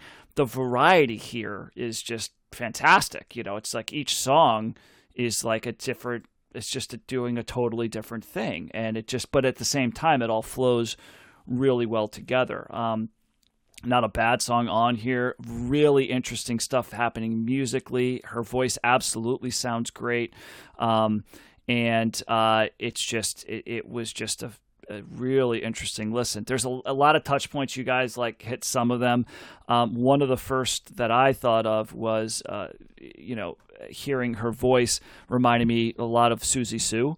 And what she was doing, and then again, and this is one of the other cool things about kind of doing what we're doing is that we heard that album, the Susie and the Banshees album, Juju, like I don't know, last year. It's so long ago. That was an early 80s record, and then when you hear another album come out that many years later that you're like, oh yeah, this is where they're picking this up from. Laurie Anderson's on here as well. There's a very that, what is it, Never Get Old, that I think that's the song where it's just like it's very, that's just the like that. I was like, that's Laurie Anderson. Is that Laurie? And then it goes into this thing that then it stops that, does that for a couple minutes, and then it goes into this thing that sounds like, not vocally, but musically, sounds like something Radiohead would do, there's absolutely Kate Bush, is in here as well. Sometimes her voice sounds a little like Tanya Donnelly from Belly, there's like the Belly kind of thing, and that's a band that came later on. But yeah, this is definitely foreshadowing some of the stuff that's coming later. I'm hearing The Cure in here. I'm hearing Enya in here. It's just so Prince, that, what is it? I Want Your Hands on Me is like got that Prince funk guitar, kind of thing it's happening. Like a Prince song right out of Central Casting. Yeah, it could, right. Yeah. So then you're like, oh, that makes sense that they would kind of connect later on, and I guess that they had some beef though. That something came out of that they weren't really friendly after Nothing Compares to You, which is sad. But I heard Katie Pearson, B22's, like some of her vocals sounded similar here. So I'm just a lot of all this hodgepodge of like other things that we've done, stuff that would still come down the road, really coming in together. But man, just really interesting stuff. Indie rock for sure. I mean, Jackie, Don't Just Call Me Joe is a really interesting way to end this record. These songs with these distorted guitars, that are happening, and it's not really going much beyond that, but it's just a cool sound. The tone and the distortion that she's getting with the guitar there's really interesting. Just a lot of great choices here. It must have been really interesting kind of to be a fly on the wall as this record's being put together, or just being there in the conversations that are happening between probably Sinead O'Connor and whoever who produced this. This was produced by Sinead O'Connor and a guy named Kevin Maloney, who I'm not sure who he is, but he actually wrote Don't Call Me Joe as well. So it just would have been really interesting to hear those conversations and let's throw this in there, let's do that, because there's definitely some stuff happening studio-wise in here as well. But Troy was a great song. Jerusalem was a great song. Drink Before the War might be my favorite song on this. I just love the way that builds, and her voice just sounds so great. It's so good. What's all that? 3 of those songs are remarkably good lyrically too. They're really strong lyrically. Yeah. And I know that's not your thing, but like I feel like the music is suitably epic to the epic in the sense of not like over the top, but like it just caresses it. And even if you're not listening to the lyrics, like you may not have, Matt, like I think it evokes what the song is about. Like it doesn't take much to realize that like Troy, right, is about like the loss or even death of a relationship, right? Like it just sounds like it, Yeah. So it's just it blew me away. I had no idea, like some of these artists like Sinead O'Connor, Katie Lang, artists you've heard of for so many years, and you're like, oh, okay, and you like there's assumptions that you have for whatever reason. You're just like, I just never, when they came out, I was listening. This is 1988, 87, like Appetite for Destruction's out, and I'm still into hair metal and whatever, and so that's kind of that's what I'm into. And when I hear Sinead O'Connor, whatever, so there was no reason for me to explore this or get hooked into it. But so another reason why what we're doing is pretty cool. But yeah, this is good stuff, man. Big thumbs up. Very, very impressed with this record. Me too. I do want to go ahead. I'm sorry, Josh, you go first. I was going to say there was a documentary that came out last year called Nothing Compares about her and kind of, her, all of the quote unquote controversy and how the media portrayed her, and basically just about her career as well. I haven't seen it, but I'm going to watch it soon, so I will report back. But I added it to the Combing the Stacks movie list as well. It is on Yeah, Showtime also if you have that. Well, and a couple other things to know. You mentioned Enya, Matt. Actually, Never Gets Old starts with her. Enya's doing Psalm 91, so which I thought was interesting. Yeah, I saw that. Yeah, and but that's not even like I forget what song it was, but I remember listening. I'm like, man, there's like a little bit of that Enya, that ethereal kind of, mood setting type sound. Yeah, I think it's funny too because like how young she was when she did this and how fully formed she came, like both as her influences but also her own thing, and listening to it in context is kind of remarkable too. But I did see the funny quote where they asked her about the album and she said, like, I'm really proud of them, she said, of the songs and her reluctance to perform them. For a little girl to have written some of these songs, I wrote my songs as therapy, if you like, but I don't go back to it. I don't want to go there emotionally. I haven't paid all this money for therapy for fucking nothing. The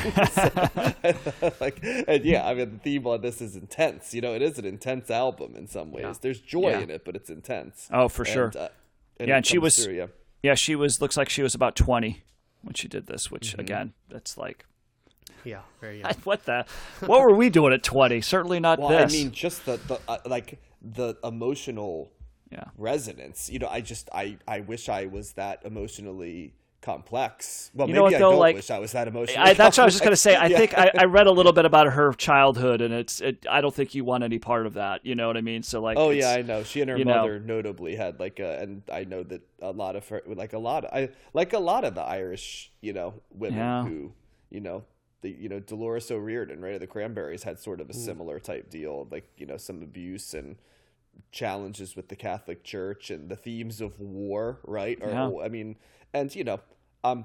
My roots are part Irish, and I might be a little biased, but boy, the Irish can tell a story, man. That's one thing that's a part of the genre, right? Like, or the ethnicity, I guess, is that storytelling gene. So, well, and it speaks to like if you grow up with a lot of challenge, a lot of pain, a lot of trauma and stuff like that, that's where that passion, that energy, that emotion kind of comes out in your art, and that's one of the many reasons why I would never be a good artist, is because I had a way too stable of an upbringing. Like, what am I going to write about?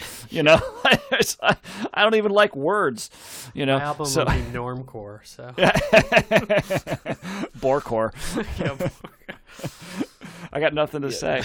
So. Yeah, but there's some good guitar lines on this album too. I'd like to point out. Yeah, that's like the orchestra. We've mentioned a lot about just Sinead O'Connor, but the musical accompaniment on this album, arrangements, is excellent.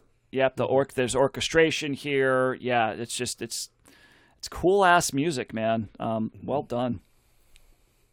Yep, strong thumbs up for me on this one.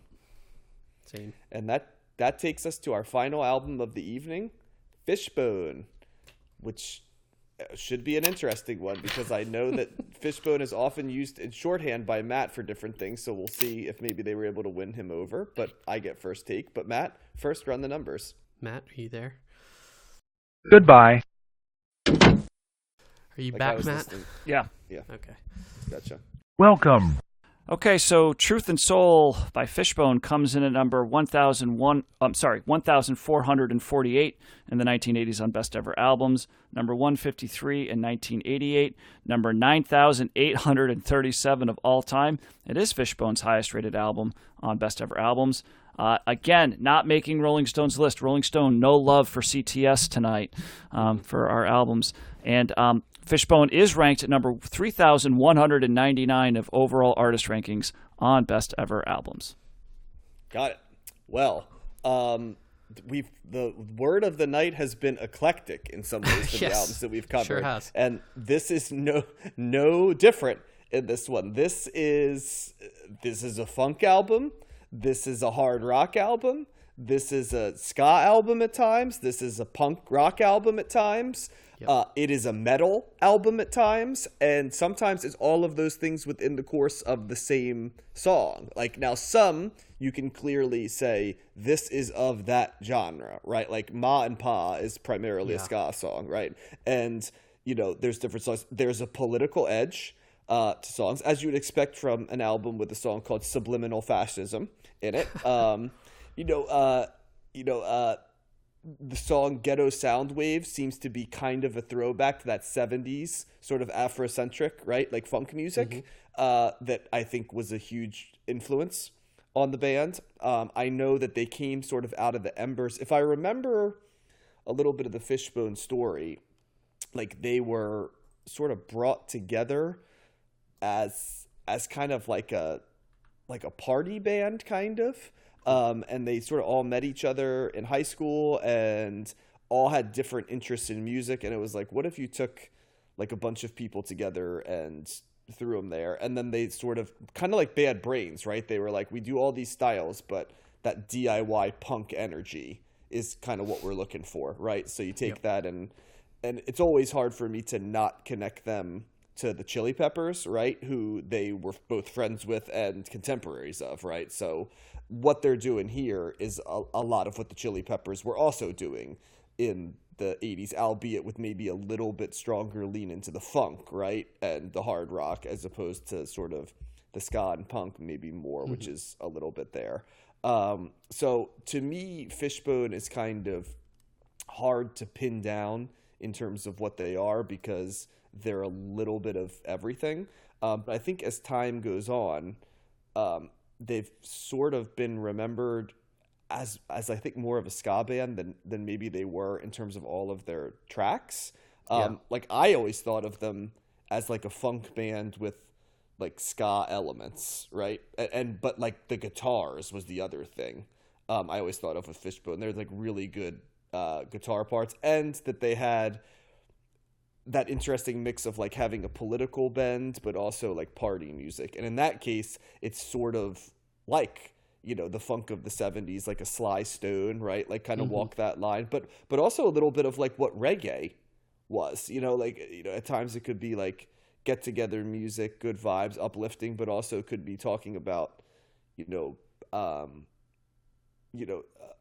strife and difficult situations. Now, the difference, of course, is obvious, in that the reggae, you know, plays to like a more chilled out effect, whereas no one would really ever call Fishbone chilled out at all, right? They kind of are like frantic energy. I mean, for God's sakes, they had a song called Party at Ground Zero, right? Like, is kind of the song that broke them out. But yeah, I think for those that might have some semblance of Fishbone, you know, Party at Ground Zero is not on this one, but that might be the song, you know. But like Bonin' in the Boneyard and Ma and Pa and Freddy's Dead are probably like songs 2 through 4 or 1 through 4, you know, in that group of songs that people might know.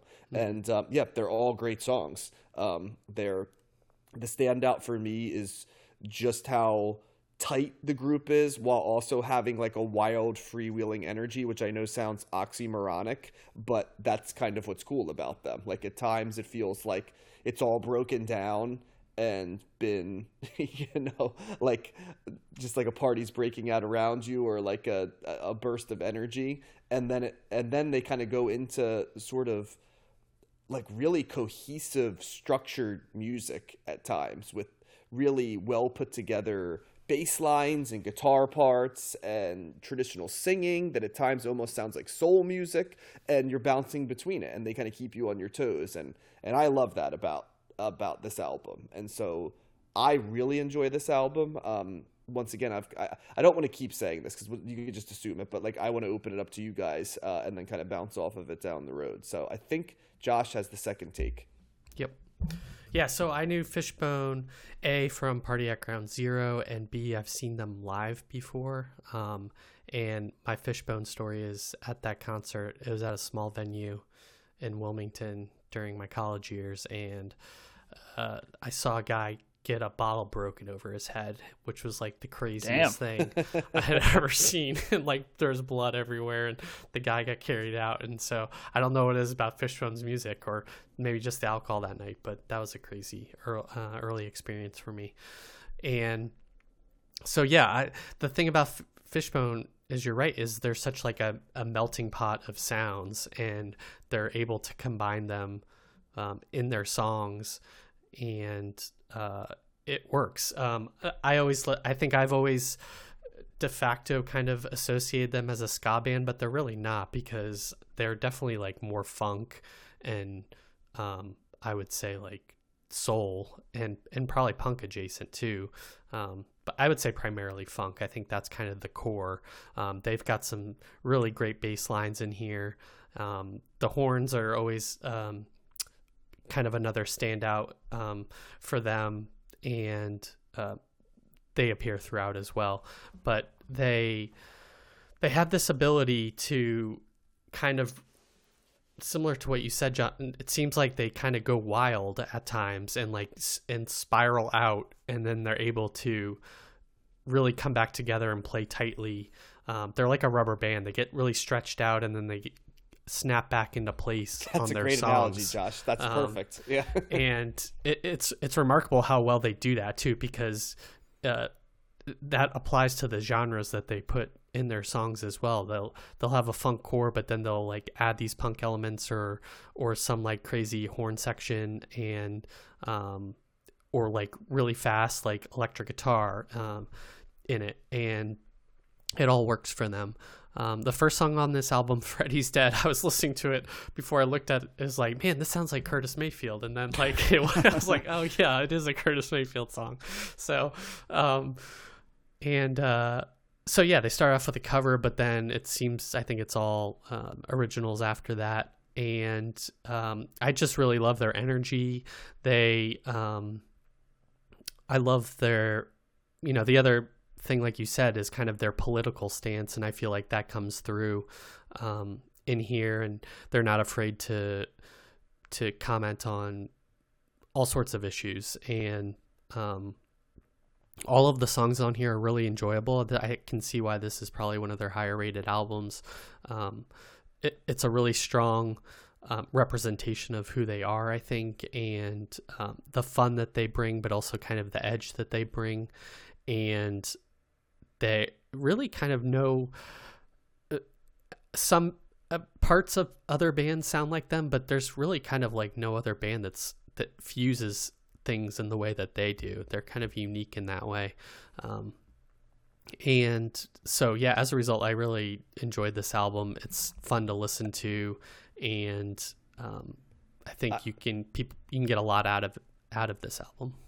I would go so far as to say that like Ma and Pa is like, if there was ever going to be a ska song that Matt actually might like, it's probably that song. It's like, if not, then there's no songs Matt will ever this like is that the are ska. Closest that it's you would basically get. A ska song made for people that don't like ska, is how I'd describe that song. So yeah. So my Fishbone story is I saw them in college as well. Oh, my freshman year in college, they came. They're everywhere. And it was a triple bill. What's that? They're everywhere. They are, yes. In 1996, they were. This is probably I have fall seen of Fishbone, but not in college, just to square the circle there. Yeah. Yeah. So this is one of the first. This is freshman year. Yeah, this is probably fall of '96, and there was a triple bill. It was them, Mighty Mighty Boss Stones, and De La Soul. Oh wow, nice. Which wow, I know bill. for what's that? That's a great bill. I said, what a bill. Yeah. And so, which was a reaction of a lot of people that I went to college with, and people that I've told this story to before, that like, oh my God, that's so. But for Matt and freshman year college Matt, this was not the show that I would have chosen to go to. This is the show that was just I went to because that's what was happening. So, it was. I remember being like. This was the first time I ever heard of ska, too, by the way, because I never knew what ska was growing up. Wow. And so when I got there and people were like, oh, we're gonna skank. And I'm like, what the hell are you talking about? So I didn't know anything about the dancing or like any, I heard of De La Soul before. I knew the Mighty Mighty Boss Stones from the, Knockin' on Wood song. It was the impression that I get. Yeah. I didn't really know anything by Fishbone, and I remember not liking Fishbone at all. I remember that they were crazy on stage, and they had like these antics and stuff, but musically it just did nothing for me. So going into this record, I was not expecting much, and I was pleasantly surprised with how much I did like this. I did like Ma and Pa. I pretty much liked every song on this record to one extent or another, with the exception of probably the two shortest songs, which are kind of a little bit more like maybe the more punk. I hesitate to call them hardcore, but like the faster songs that just didn't really do much for me, which were Deep Inside and Subliminal Fascism. I think that those are the ones that were like kind of duds for me, falling a little flat. But other than that, I kind of agree with a lot of the things that you guys have said already. This is just another album that's just throwing all kinds of stuff together. We're getting a lot of that tonight in different ways, I think. I think that, the Katie Lang album's very much like that. The Sinead O'Connor, certainly this one, but in like I said, in different ways. And Chili Peppers absolutely stand out. There's like I was feeling a little Sublime in here too, because even though not every song on here is ska, right? But the ones that were ska, like Ma and Pa, maybe Question of Life. What would you say the other more ska? I mean, those are the songs two that are more explicitly Right. the ones you just mentioned. Others have like occasionally like like an element for a couple seconds, right? Right, there. but I it's think not. those Yeah, so I was happy with that, right? And Ma and Pa, I laughed at the chorus. It's just a great, hey, Ma and Pa, what the hell is wrong with ya? Like, it just had, for something about that just made me kind of chuckle or whatever. And it is very much a ska song. It's got the upbeat, kind of the offbeat kind of a thing happening, as well as like the horns and stuff like that. But I was fine with it. I was like, okay, I can like this. And then, I guess I like my ska in small doses, but, Bone in the Boneyard was great. That was just I was like, here, I was like, got this feeling. It's just very upbeat, very catchy, very, easy to get into. And, I was I found the song like Pouring Rain very interesting. Is that what is that? It's not reggae. Is it rocksteady? I don't know how you would just what that genre is, but there was something kind of standing out to me with that particular song, the way that was being done, and I was like, yeah, that seems like it's kind of in the genre, the lane of like a reggae, but it's not quite that. It's slower. Well, it's kind of what they do. That there's like reggae elements, but it's not. I don't think it is anything. It's like got 5 different elements of. Like reggae, rocksteady, soul at times, like the way they're singing, right? Like it's just so eclectic and it's so interesting, And then they close out the album with Change, which sounds like it came off of a Blind Melon album, just like it is Shannon Hoon with an acoustic guitar kind of a thing, So, I mean, I was very much interested. It's not like I had to listen to this and go, I don't know what to make of this, even though there's a lot of stuff going on. I at no point was I confused by what was happening, which I think with an album like this could be very susceptible to something like that. You know what I wrote down for Change, by the way, Matt, that you might laugh at? It sounds like a solo Paul McCartney song. It's just like, it's like this innocuous kind of, it's fine, right? It's good, but it definitely stands out as kind of like this. It's like a little bit of an outlier with this, but it's a nice kind of guitar driven song, but there's not really any edge to it. It's a very, it's more of a simple song, but I think, I was pleasantly surprised. I was kind of like not expecting much, maybe even expecting to dislike it outright. And I can't say that at all. And I mean, having said all that, it's definitely a thumbs up for me. It's not going to crack. I don't think I like it so much where it's cracking my top of the decade, but as far as just, an overall level of enjoyment, it's certainly up there. I could see myself playing this again at some point and having a little bit more of an affinity, a little bit more of a positive association with Fishbone than I did for that night in 1996. I don't know how many of the songs here that they played that night or what. Actually, I could probably look up that set list nowadays with the internet, right? There's probably that set list could exist out there somewhere, but you couldn't have heard Impression That I Get at that show either, because that didn't come out till like 97, I don't think, right? Oh, really? That could be true. I don't think so. I could be wrong, but I thought it was a little later than 96. I don't know. I want to look that up. Someday, I Suppose, is what you're thinking of, or something. That's the other one that broke. Well, that's the Impression That I Get was the song that was very much like that was a big hit. 97. Yeah, so that wasn't out yet. Okay. Released in February of 97. Questioning everything now. Yeah, when you said 96 right there, I'm like, well, they wouldn't have had that. I started college. I started college in the fall of 96, and I remember that show being early. The first show I ever saw at my school was Dog's Eye View. So a bonus points to gosh. anybody that could name the song that they were popular for. Everything But falls Yeah, apart. those guys. Those When guys. You get to throw it back together and Yep. it falls. that was like apart. right song's when that terrible. song was at its zenith was when they Count came to my on school. that. Count on that. I wasn't a big Yeah. fan of that show either, Yeah. Oof, but that's so bad. I guess maybe if I saw them in the spring, then that song would have just come out. But anyway, so I and the bottom line there, I wasn't De La Soul. I remember thinking, oh, they're pretty good, but I didn't really know any of their songs, wasn't that into it. But so now I have a more of a positive association with Fishbone. When's Def Leppard coming on stage? Is what. the young Yeah, Matt that's was kind of saying what. at that point, Adrenalize, I was starting to lose it there. I probably would have rather had Matthew Sweet or something like that at that time in Okay. '96. But that was more of my my power pop, kind of,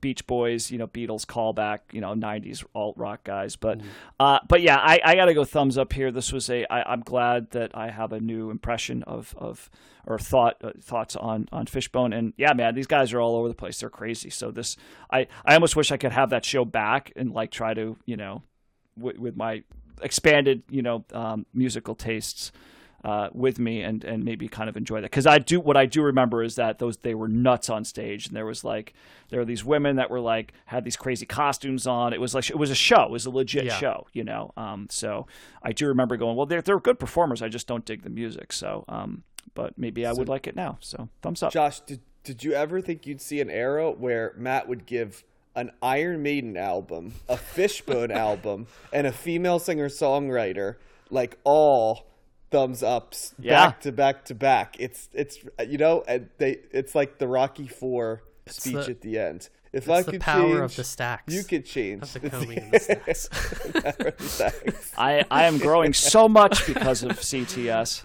Maybe Where'd You Go from the Mighty Mighty. That was on the Clueless soundtrack. I bet they played that too. Yeah, or Someday I Suppose is another song that was pretty big from that. That's still a band that I never really cared.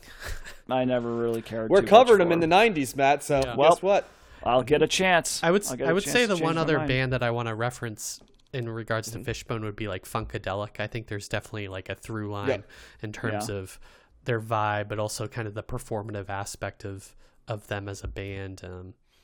And the funk kind of underpinnings to them. So if you like Funkadelic, They don't really have definitely- the space funk, but they have No. sort of that zaniness that Yep. they do. Yeah, there's a definitely humor. zany. There's a humor in their lyrics and some of their songs as well. Are we covering Living Color at all? No.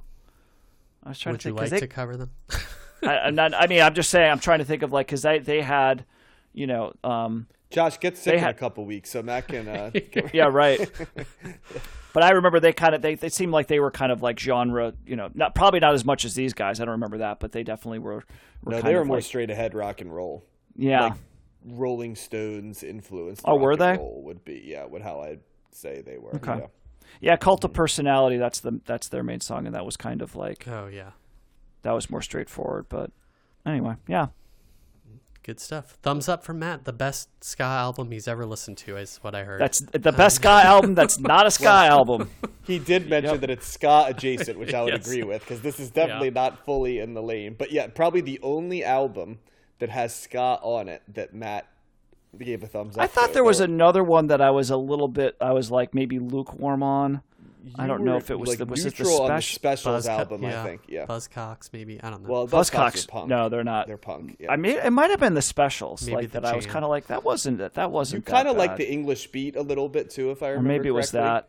Shoot, I don't know. I didn't write Yeah. down all my notes like you do, John. I can't.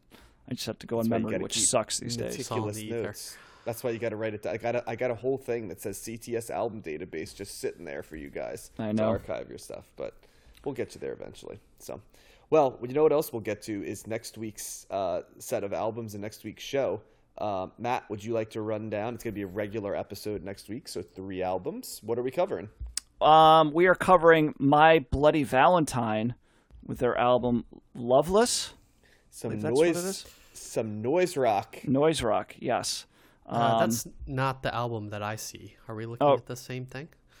No, I'm not Yeah, looking. I was think going by what I- isn't anything is first, right? Yeah, isn't anything is. Oh, isn't it? Oh, okay. Josh, you know what? You should read it because I don't have it in front of me. I thought that's what it was, but Hey, Yes. we're an amateur podcast. John's covering My Bloody Valentine Isn't Anything. Matt's covering NWA Straight Outta Compton. And Who better I am to cover it? Yeah, I am. and then I'm covering Lucinda Williams, self-titled Lucinda Williams. That's right. All from That's right. 1988. Okay. There we go. That's three very different. Right. I'm only super familiar with. Well, two of the three I'm familiar with, and one I'm not super familiar with at all outside of name. So I'm going to be very interested to hear that album. So, I am only familiar with one of those records. The album that you're covering. That's correct. I'm actually Same. pretty familiar with Straight Outta Compton. So, and Matt, Josh, what's your pre-existing? Just base? Straight Outta Compton. Yep. Okay, so just NWA. Okay, yeah. Okay, well, we will see what we think, but for now. Signing off for this evening of April 6th, 2023. This is John for Josh and Matt. Thanks so much for listening. We'll see you soon. Combing the Stacks can be found on 13 different platforms. Viewer feedback can be sent to combingthestacks@gmail.com. You can follow us on Twitter @combingthe and on YouTube by searching for Combing the Stacks and throwing us a follow.